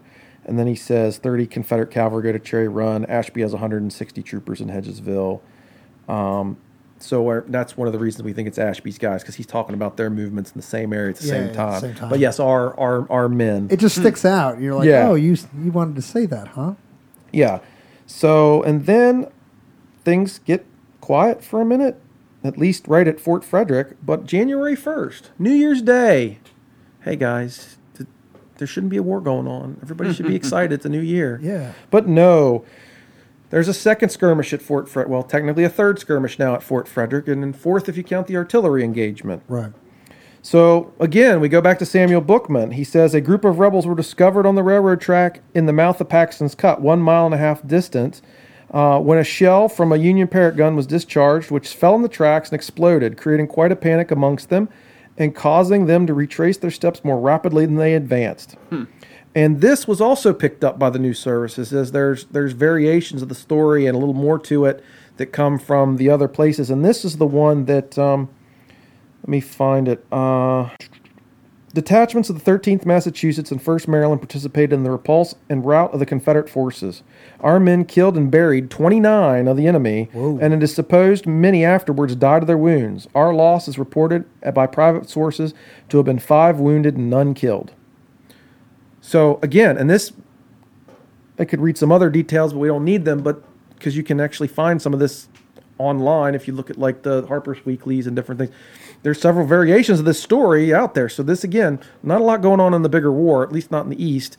So this was picked up and was big news. 29 Confederates. I mean, if that's true, that's still a small skirmish. It's not Gettysburg, but No, but for the time, that's a huge. And also, where are they buried? Like, are they buried in proximity to the fort? Like, so there's also maybe now Confederate dead on the fort property? No, they would be on, again, all this activity is pretty much the Confederates are on the south bank of the Potomac. So we're shooting across the river at each other? We're shooting across the river at each other, yes. A la sort of Fredericksburg-y. Okay.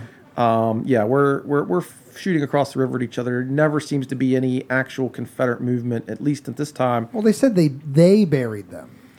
Yeah, the Union troops end up going. I think the Union troops cross into Virginia. Yeah, I think maybe why after bother bringing them back over after it's over. That makes sense. So they're probably buried under the B&O Railroad or the CSX now. Sure. Yeah. So that's really Fort Frederick's sort of claim to fame. But the Maryland campaign comes up, and as I like to mention when I do Civil War program, every major campaign in Maryland, the Gettysburg campaign, the Antietam campaign, the Monocacy campaign, there are troop movements and activities, maybe not right at the fort, but within view or within earshot of throughout the war. And you have a problem with places like Cherry Run being sort of the local railroad stop, and it's Cherry Run on both sides of the river, and it's like, well, which is it? Who's doing what? So, but again, no major battles. Those are kind of it. The 1st Pennsylvania actually puts Fort Frederick on their guidon as a battle honor. Really? Yeah. That's cool. Yeah, it's really cool to see it in gold leaf on that's awesome. On a flag. I think that Fort Frederick may be listed on the 1st Maryland Monument at Gettysburg.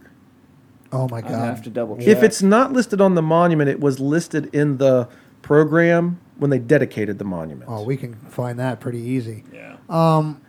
What sort of, so like, I don't think we skipped it intentionally, but when Civil War soldiers start to inhabit this area again, this fort has fallen into disrepair. Yes. So, like, what is, like, you sent me a great, like, sketch, I guess, of it. Like, can you kind of describe what the fort's going to look like as they're there and then sort of as the Civil War leaves Fort Frederick behind? Because I know they don't leave it behind, because I know, like you just said, we have campaigns in 62, 63, and 64 where they're getting within visual sight.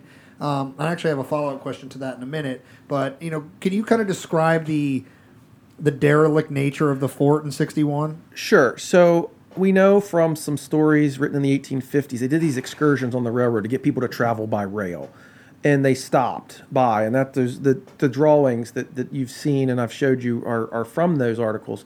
Basically, the wall's there. It's covered in ivy. There are trees growing. You can still see the foundations of the buildings.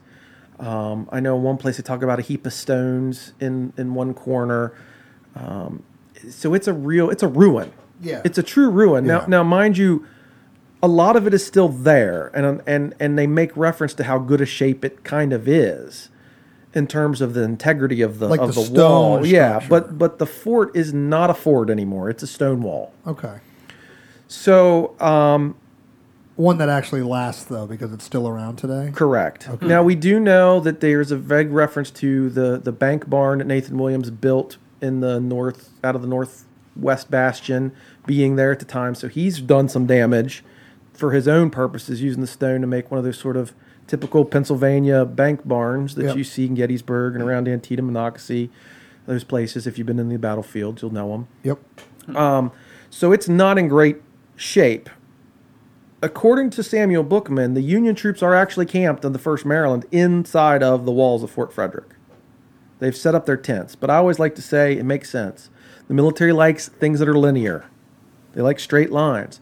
And what makes a really nice windbreak?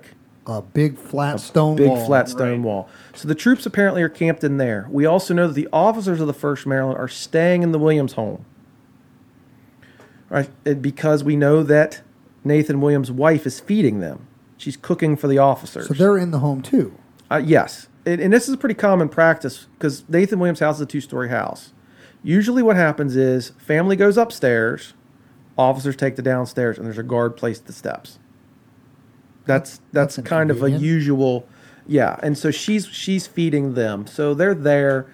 There's a pretty good indication based on other accounts and on the fact that there was artillery there that Union soldiers knocked a hole in the fort wall in order to fire the cannon at. This is the hidden gun, right? This is the hidden gun. Now for years that everybody's like, I don't think that's true. But literally one of these newspaper accounts talks about a masked battery at Fort Frederick. Well, what is a masked battery? That means it's hidden. Hidden battery, yeah. They talk about the Union soldiers being well entrenched. Now, is that just hyperbole, because they were really good at embellishing things? Or are they really entrenched in and around the walls of the fort? I think it comes or just down... being behind the walls. Right, Yeah. correct. So I think it boils down to like something that I came across in Leesburg. They have a so there's a development, because obviously all of Leesburg's built up a lot and continuously so, but they have Confederate Fort Evans. It's preserved on private property there. Not any structures or powder magazines, but you can see it's an earthen fort, so you can absolutely see. Yeah, remember we went there. absolutely. You can absolutely it's a really see cool place. The walls and parapets and things, but off-site there's a support artillery position that kind of covers the blind spot, and it's labeled as the masked battery. And one of the things that we learned was sometimes things got called the masked battery just because the people being fired upon couldn't see it. Right. Like the gun could have just Exactly. been sitting out in the open, but they never ID'd where it was coming from, so they're just like, oh, shit. But I think this one is cooler because there is some sort of cloakiness to it, because I think they're wheeling the gun out, firing it, and then it's coming back through the hole. That's the assumption. And here's the other catch. Now, mind you, there's some time elapses, but 1857, 58 images of the fort, no hole in the wall. The next image that we know of the fort, 1877, hole in the wall. All right. So what happened between 57 and 77? was a Civil war. War, but could it be something else? But again, the masked battery, the fact that they talk about this Paxton's Cut, it's almost directly across from where the hole in the wall is. Typically, a field gun needs to be in the field so you can move it around. But the hole is almost exactly 3 feet in a circle, and it's almost exactly, it is exactly at the height for a field gun to go through the hole. So where on, like if we were to visit the park today, where do we speculate that location on the wall is? So if you're looking at the fort wall from outside the gate, you're walking up to the fort, it's to the left of the gate about 12 feet over. It's hard to see now, more so because we just had work done to the wall there, but you can make it out. It's a little easier kind of to see on the inside, but yeah, it's So is it that was something there. you could tangibly probably connect to still? That's kind of cool. Yeah, absolutely. Last couple things about the Civil War. So the other campaigns you mentioned coming across. So 62, October, there's a detachment of Illinois Cavalry. The regiment suddenly escapes me. 12th Illinois Cavalry. And they are stationed at the drawbridge on the canal south of Old Fort Frederick. The drawbridge ain't there today, but you still cross that same exact location and go down to our campground across the canal, and the abutments for where that bridge was is still there. And it was actually a lift bridge. Ooh. Or no, I'm sorry, it wasn't a lift bridge. It was a pivoting bridge. Okay. Sorry, it was a pivoting bridge with a arched walkway, so you could always walk over the bridge. Neat. But if you needed a wagon or a horse across, it pivoted so the boats could go into the big pool. That's cool. So those guys are there. Is that why they call it Big Pool, Maryland? Correct. Nice. Because there's a 2-mile long lake. Dot connected. Yeah. So early October, there's a guy by the name of Jeb Stewart. Oh, never heard of him. Yeah, Was his name in the papers? His name was in the papers. He crosses the Potomac Yep. at McCoy's Ferry and starts a ride up into Pennsylvania. It's more or less his first ride around McClellan, right? Second ride, That's the second ride around 62, McClellan. right? Yeah, 60. Yeah. Sorry, second ride around McClellan. Both are in 62. Well, I'm sorry. Maryland campaign era is Right. 60 is what I meant. Is the second ride. So he crosses at McCoy's Ferry, and these guys from the 12th Illinois Cavalry, maybe some of our guys that are at Fort Frederick, and they may have seen some other activity, but these guys in the 12th Illinois, that regiment, parts of it, try to block Stewart at basically the crossroads of what's today Route 56 and McCoy's Ferry Road, or at Green Spring Furnace Road, which you really can't take anymore. Thanks I-70. But you Jerk. can roughly Loser. follow Stewart's path on the original roads. They're just a little cut up because you can't go across 70 in all the spots. But they try to check his advance, and they basically, in some accounts, it's a 3-hour running skirmish. He tries to check them, and eventually they retreat to Clear Spring, and I think Stewart captures the Federal Signal Station up on top of North Mountain. But so that unit, although I don't know if there's a handful of guys at Fort Frederick involved, but that unit does try to stop, and it is a time when there's actually fighting, at least shots exchanged between, what Stewart's got like 5,000 troopers or. It's not that big. Is it not that big now? No, what's interesting is that the papers are saying it's that big, but when you actually look at the orders, it's about 1,200 guys. You know what? That's right now that you said that. Big scary Jeb Stewart. But still, 1,200 guys, yeah. and you figure that maybe a company, roughly a couple squads of a federal cavalry regiment's trying to hold them up. Right. Yeah. It's something. So there's a connection there. We definitely have troops from that unit there. I don't know if they saw activity against Stewart himself, but sometimes we've commemorated that activity at the fort, that action. And again, there are other times, after Gettysburg campaign, I believe it is, there's some Union troops, probably the end of their line is in our campground today, waiting to cross over the river because they still had the same problem Lee had. Lee couldn't get across because the river was up, and then when Lee finally got across, they waited because they're like, well, we don't want to try to cross the river and get cut to shreds. Right, just run over. Yeah. So they're there in the area. So there's a lot of little things beyond that. But the winter of 61, 62 is sort of the big time, sort of in terms of activity. One more interesting related story, Nathan Williams. So he pays off his mortgage in 7 years. So about 1866. His family reports that he's paid off his mortgage because of his activities during the war. So they've been paying him for use of the home or the fort? No, he's not getting lease. He's a farmer.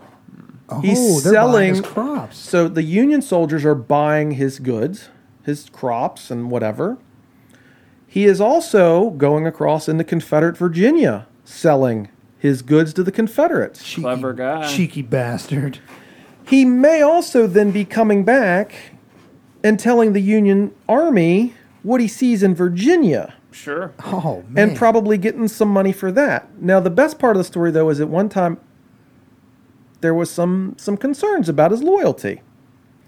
He goes over to Virginia with his wagon full of goods to sell to the Confederates. And a Union, quote, intelligence officer, I don't know what, that's how the family, describes it over the years, but somebody who's going to wants to question him, because there really wasn't an intelligence branch. Not until 63. Yeah. Comes to the fort to find him, and he's not there. Was that Sharp? Yes. Yeah. Bureau of Military Information. Yeah. A local gentleman whose name escapes me, old white guy, whose name, like I said, escaped me, but he lived right off of or right on the same property, or right off of the Williams' property, goes over to Virginia and tells him, don't come home. They want to arrest you. So he goes over to Virginia, apparently leaves his wagon.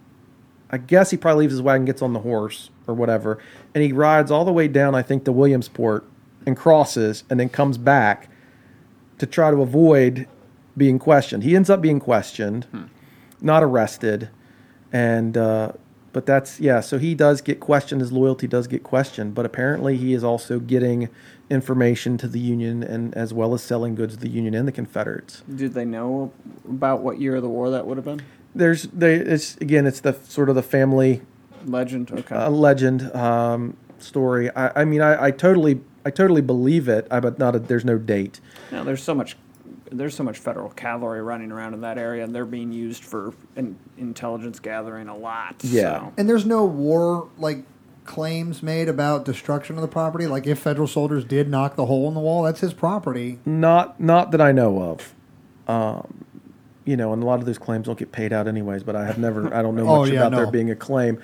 But it's an interesting thing. And I also think it's interesting, because I've had some people asking, as you think about what were the Confederates, what were their orders when they came across black people when they were in the North, particularly? Yeah, we're going to grab you and Grab 'em sell up. you back down south. So and again, this is my theory, most of the Confederate troops that are typically around the Hedgesville, Martinsburg area are local troops.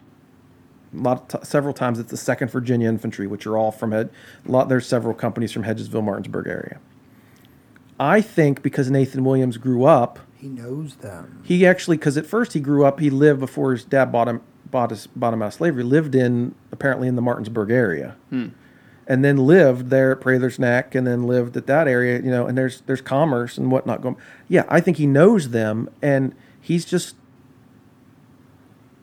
Running under the radar. Yeah, I mean, he's our guy. We know him. He's, I don't know what terminology to use because I don't want to say he's their friend, but they know him. He's okay. Yeah, he's okay, and I think that's how he gets away with a lot of what he's potentially getting away with, because he knows people, he knows the area, he knows how to get around.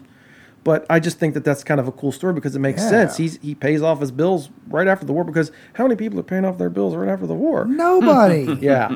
Because the government's not stroking checks. Right. Yeah, there's no stimulus package. All right. Yeah. So wrapping up here. So one of my favorite things about doing the physical 1 Fort 3 Wars Living History is obviously the visual. So, when the fort's back open, and we're going to get there in a second here, but when the fort's back up and running and you get to do that program again, I can't encourage you enough to follow along with the Friends of Fort Frederick on Facebook so you can kind of see what's going on. But when they do this event, it's fantastic to see the living history approach to this, where you got guys dressed up in provincial uniforms, you got guys dressed up as redcoats and American Continental soldiers, and then we have guys representing Confederate and Federal soldiers during the Civil War, and it's cool to see so much history taking place in such a condensed period of time. We're talking less than 100 years. It's one of my favorite programs to do, just because of the amount of the first time I did it with you, I gave a program. I was talking about artillery and heavy artillery, which, to be clear, there was no heavy artillery ever stationed there. But Rob has a whole fort. It's an awesome opportunity to talk about other forts too. But I remember my favorite part of that event was when my program was done. I just kind of got to walk around and listen to all these other fascinating. I'll be honest. I know a decent bit about the Revolution. I know practically nothing about the French and Indian War, other than what we've kind of talked about on this show. So I love this program, and when we wanted to have you on here, I just immediately was like, this is the chat, because it's a good way to introduce people to this fort. It's 3 topics that people are either loosely or intimately aware of, but it covers the spectrum, and there's names everybody knows attached to this whole thing, and there's cool stories, there's speculated stories. It's just, there's so much revolving around this place, and most people have never heard of it.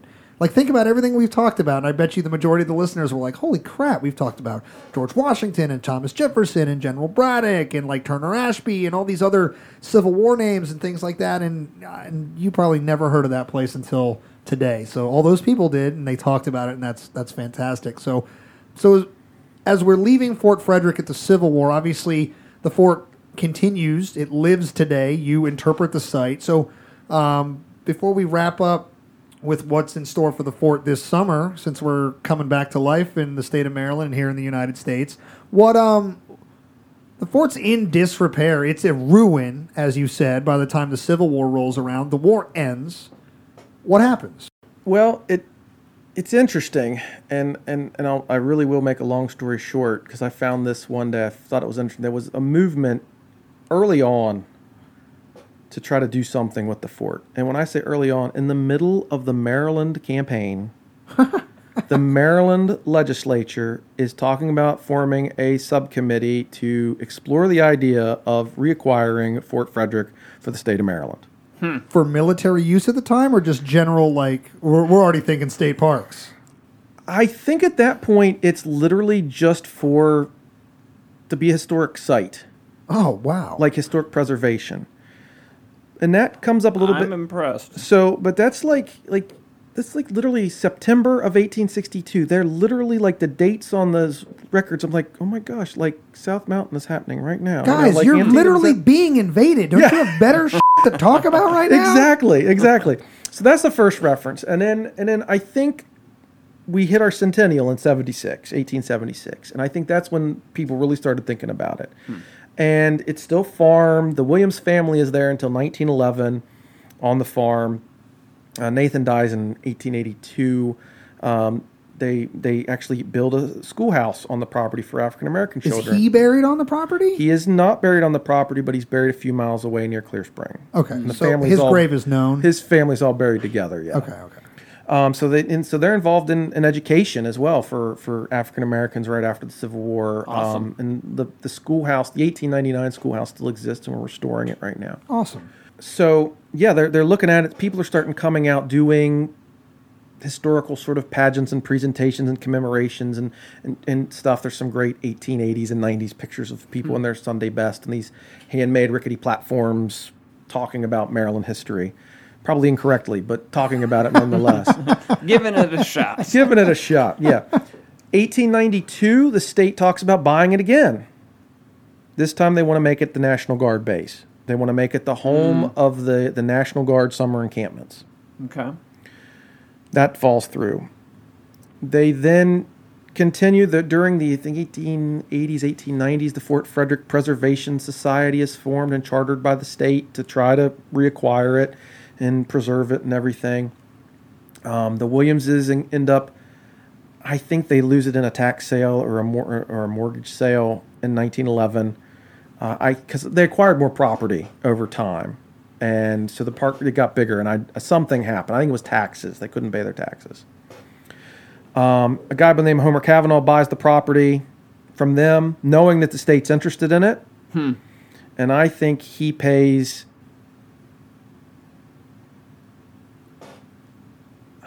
I forget what amount he pays. But in 1922, finally, the state reacquires it, and he doubles his money. Oh, well, there you go. The numbers, because I always think it's, because I have the number 11 and 22, and I always want to say it's 11, and he sells it. I was like, no, those are the dates, so I might have known the numbers. Either way, marked up. Yeah, he marked it up. The only thing that he had to do was remove the barn.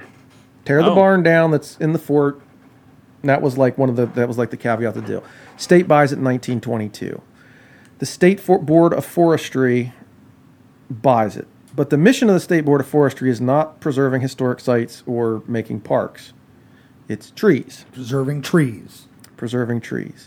So the Board of Forestry, along with the Daughters of the American Revolution, start planting trees at Fort Frederick, and mainly trees that are non-native to this part of Maryland or sometimes this part of the country. Of course. An experimental forest to see what would work at Fort Frederick.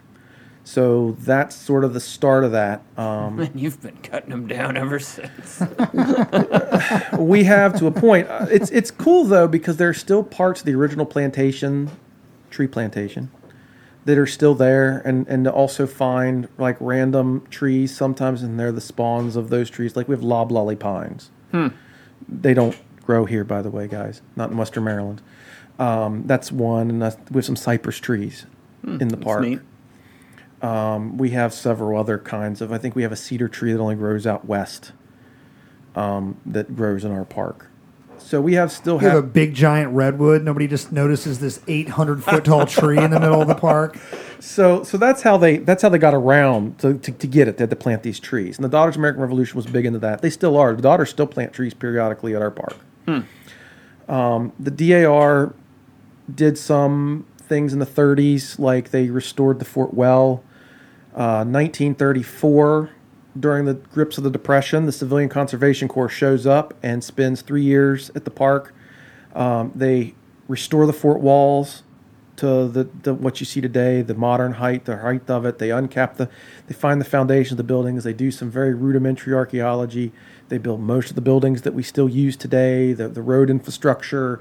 I mean, the park as we know it today is largely a visual sort of handoff from the Civilian Conservation Corps. Yes, correct? absolutely. Yeah. So the CCC plays a big role. I always like to say, I thank Franklin Roosevelt for my job. Yeah, There you go. there Because you if go. the CCC wouldn't have done the work, I don't know what Fort Frederick would have ended up being. I mean, it was a park, but You'd still be chasing the Wolfman of Catoctin Mountain around Gamble State Park.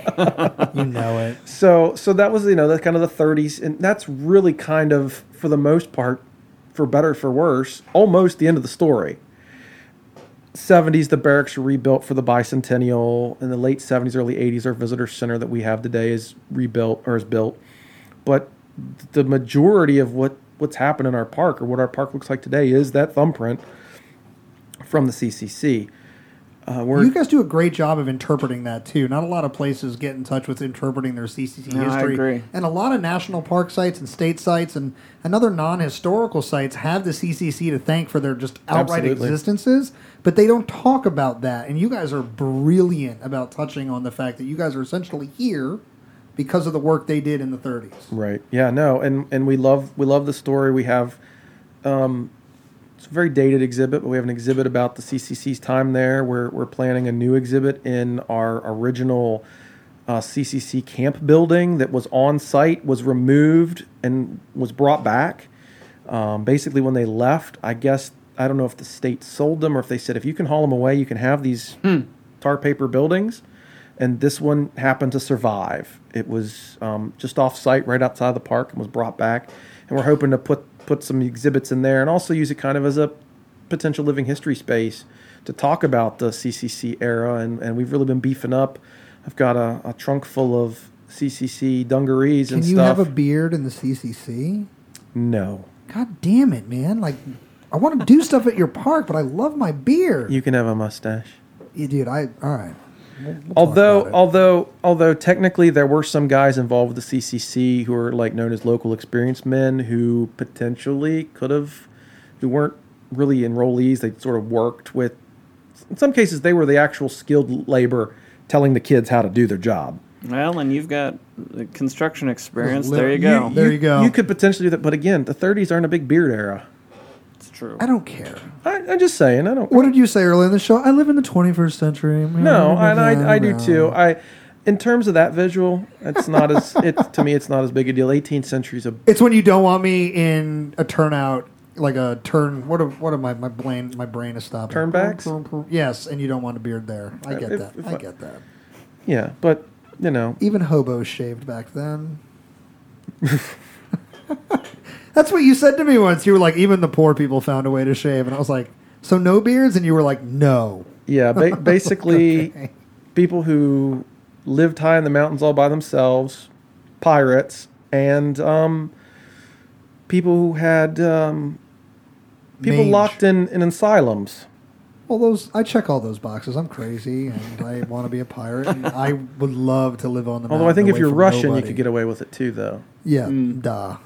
So, Duh. all right. So obviously, Fort Frederick has a huge and storied and obscure and mysterious history, which one of my favorite parts is knowing that you are on the case. There are a bunch of historic sites out there that don't have good ambassadors for them, and that is not the case at Fort Frederick. You are an absolutely phenomenal interpreter. You are a relentless researcher. I got to see you a couple years ago at the Hagerstown Public Library give a sort of presentation Oh, yeah. on the fort systems that Yeah. help support Fort Frederick and all these other things, and I was mystified. Just as I think we're about a half an hour in, and I was like, you've probably put 200 hours into a 30-minute program, like in terms of research and development for it. And I appreciated that because it was such a full story about a really niche thing, and you do that every day at the park. And I've said it on this show as a joke a few times, but I've known you for years, and you're still teaching me about this place.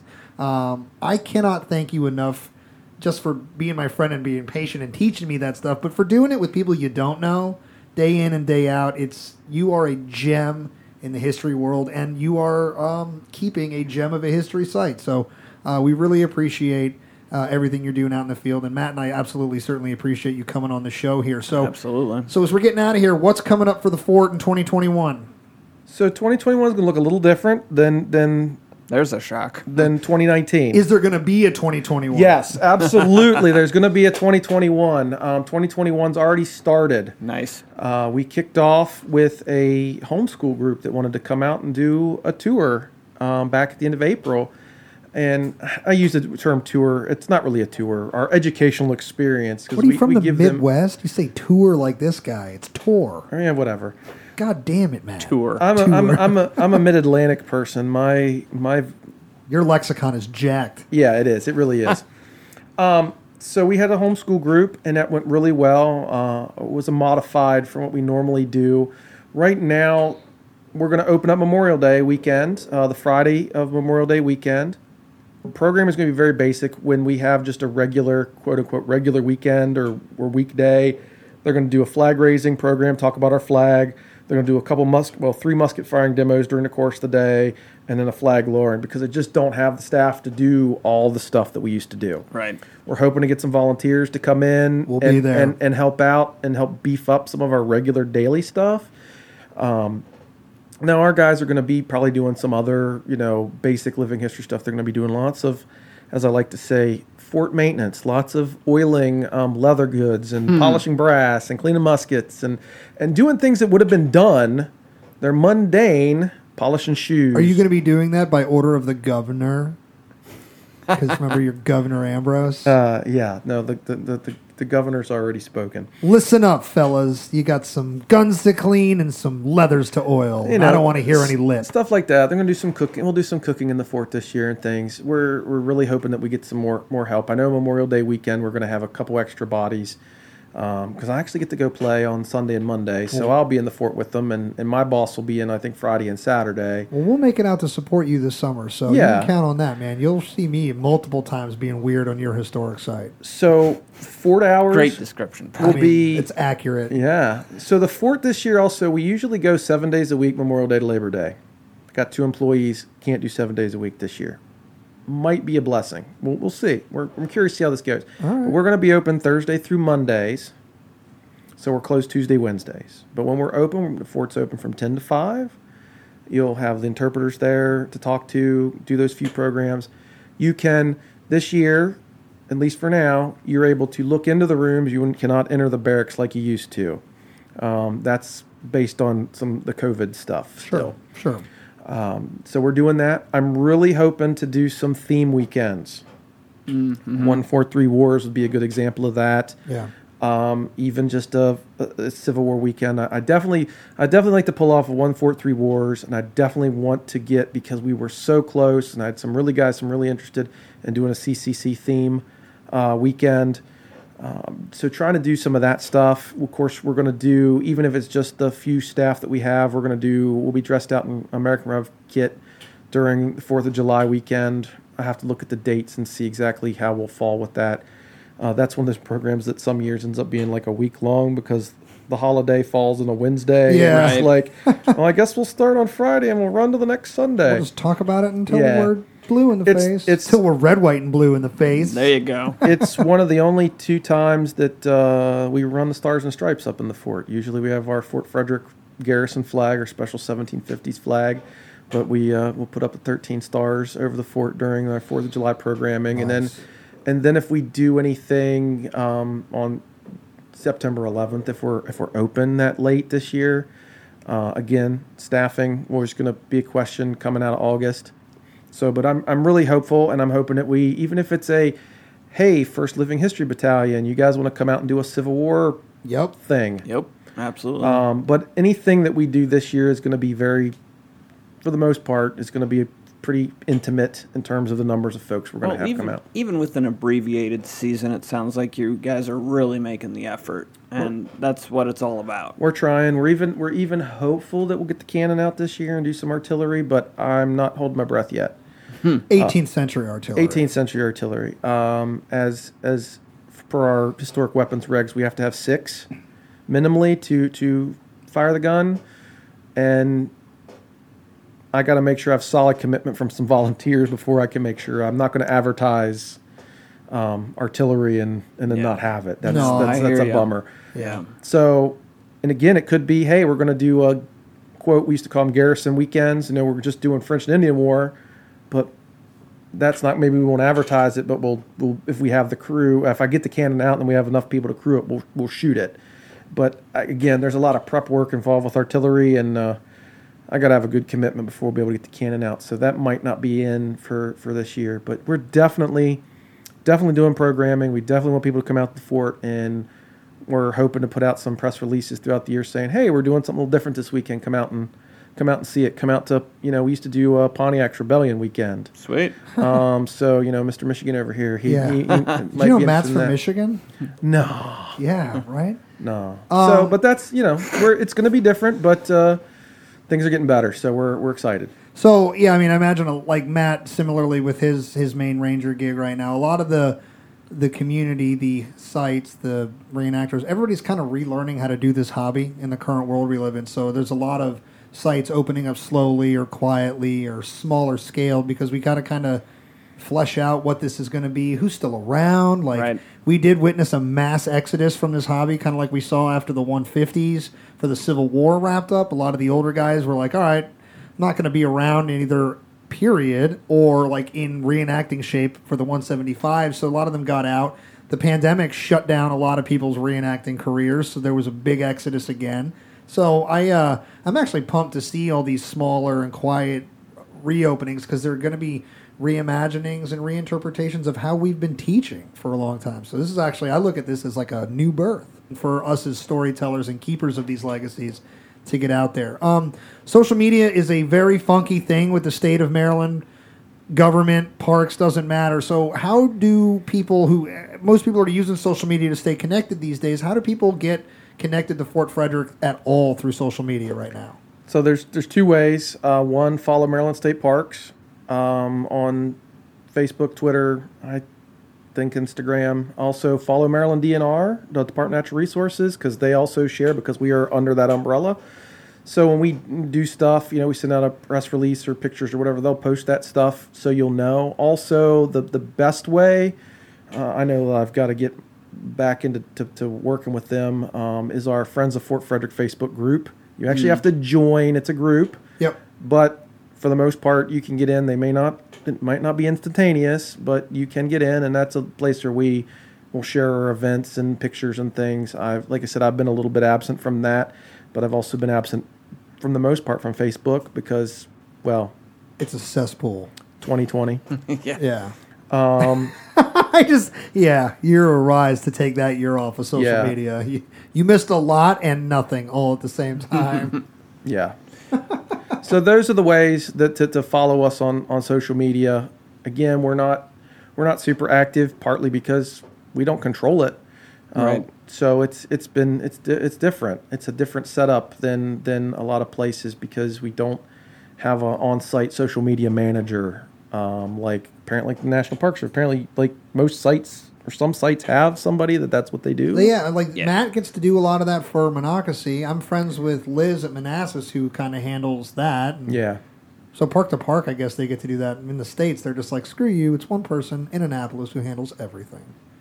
That's probably not true where they are, wild. but they do that. It is kind of that way, yeah.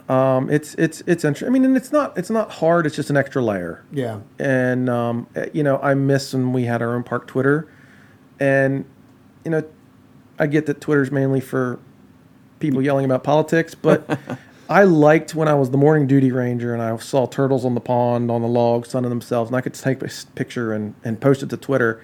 I don't feel like. It feels like more work, like, I got to send this picture to so-and-so with a cap where I could just and do it.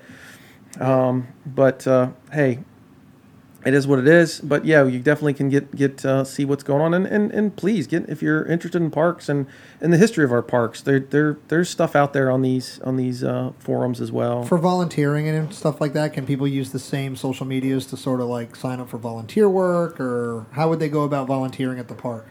The best way to do is to, unfortunately, because it's a cumbersome URL, Google, or use your favorite search engine if you still Yahoo. Don't be that old. Matt's like, I still use Netscape, guys. I do. Thanks. Google Fort Frederick State Park, and you'll find our website. Should be the first thing that comes up. There's information on there about volunteering and how to sign up for that, or just drop us an email. There's a general inquiry email address on there, so feel free to drop us a line if you're interested, and we'll go from there. All right, so getting out of here tonight. One, you want to come back and do a follow-up? Want to talk more about this? Because I have so many of my own questions. I know the listeners are going to have their own questions. Like, you ready to do this again in a few weeks? Yeah, Yeah, why not? you sound super committal to that. You want to try that one again, buddy? No, I'm just kidding. the listeners couldn't see my smile. No, I had a great time tonight, man. I know that we had done a lot of talking about, like, because you've never done a podcast like this before, or no, not done one ever. No. This is your first one? The closest thing I did, I was a talking head on a documentary that is yet to be released. Did you say the F word? No. Oh, why is it not out yet? Well, let's see. I think it was 2019 when they interviewed me. And the guy told me it'd be a while, year or two. So maybe this year, maybe next year. I mean, it's not like you didn't have a ton of time to edit it. It's Keep us posted though. Yeah, when that happens. It's a multi-part series, I believe. It's on like the history of Washington County. It's being done through Antietam Cable or whatever they are, Antietam Media. Yeah. And that was cool, but yeah, definitely different than this, but kind of same vein. He asked me some questions, and I love talked it, man. a lot. You're a natural. We've just did this twice, back-to-back quarters, where we had a guy who's never done this sort of medium of teaching and like is a natural. Like, exactly. You sound good behind a mic, man. So we look forward to having you back here again. I have a face for radio. Me too, man. That's why I do this show. So say we all. Trifecta. So before we get out of here, you can follow the History Things podcast on Facebook and Instagram at the History Things podcast. You can follow Matt on social media at Matt Borders Books. That's his Instagram account. You can follow me on Facebook, Instagram, and YouTube at History Things with Pat. And as always, we encourage you guys to get involved with the show. Reach out with questions, comments, compliments, concerns if you have any. Hopefully you don't. Hopefully we've been keeping it light and doing a good job. But nonetheless, historythingspodcast@gmail.com is where you can reach out to us, or direct messages through our social medias. Obviously, if you hear something that you think we should elaborate on or need to correct or clarify, we had to do that for the first time in a while in our last episode, but we do encourage you to reach out for that. And we definitely, we're living in a world where, algorithms are a thing. So, if you're really liking what we're doing in the show and you're looking for ways to help us out, we would really appreciate it if you would give us a 5-star rating and leave us a review on your favorite podcast app. It means a lot to us, just as much as you guys with every single download. And I will leave you with that is as we start the second half of season 2, I'm humbled by how much this show has grown in a year plus.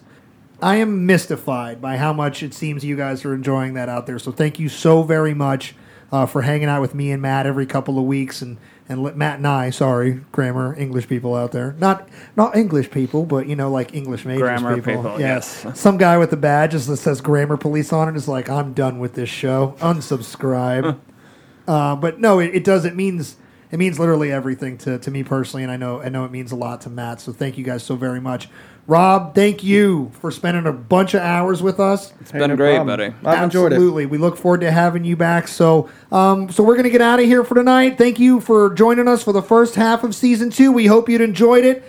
Put your helmets on. I said this last year. Buckle up, baby. We're getting ready to go down the deep rabbit hole. We got something special coming up for you in just a couple of weeks. We got a follow-up with Rob Ambrose, and I am super excited because for the first time on the History Things podcast, we're going to take a focused look and trip to the Western Front. So just in a few short months in October, quarter 4, we're going to talk about Verdun. Matt's going to lead the way on that charge. So good luck leading the First World War charge, Matt. I'll see you. I'll write your loved ones, actually, because you're not making it out of that. But no, we have tons of great stuff coming up. And we look forward to seeing you again. So for our guest today, Rob Ambrose, for my co-host, Matt Borders, I'm your host, Pat McGuire, saying you've been listening to the History Things podcast. Thank you all very much. We'll see you later. Have a good night.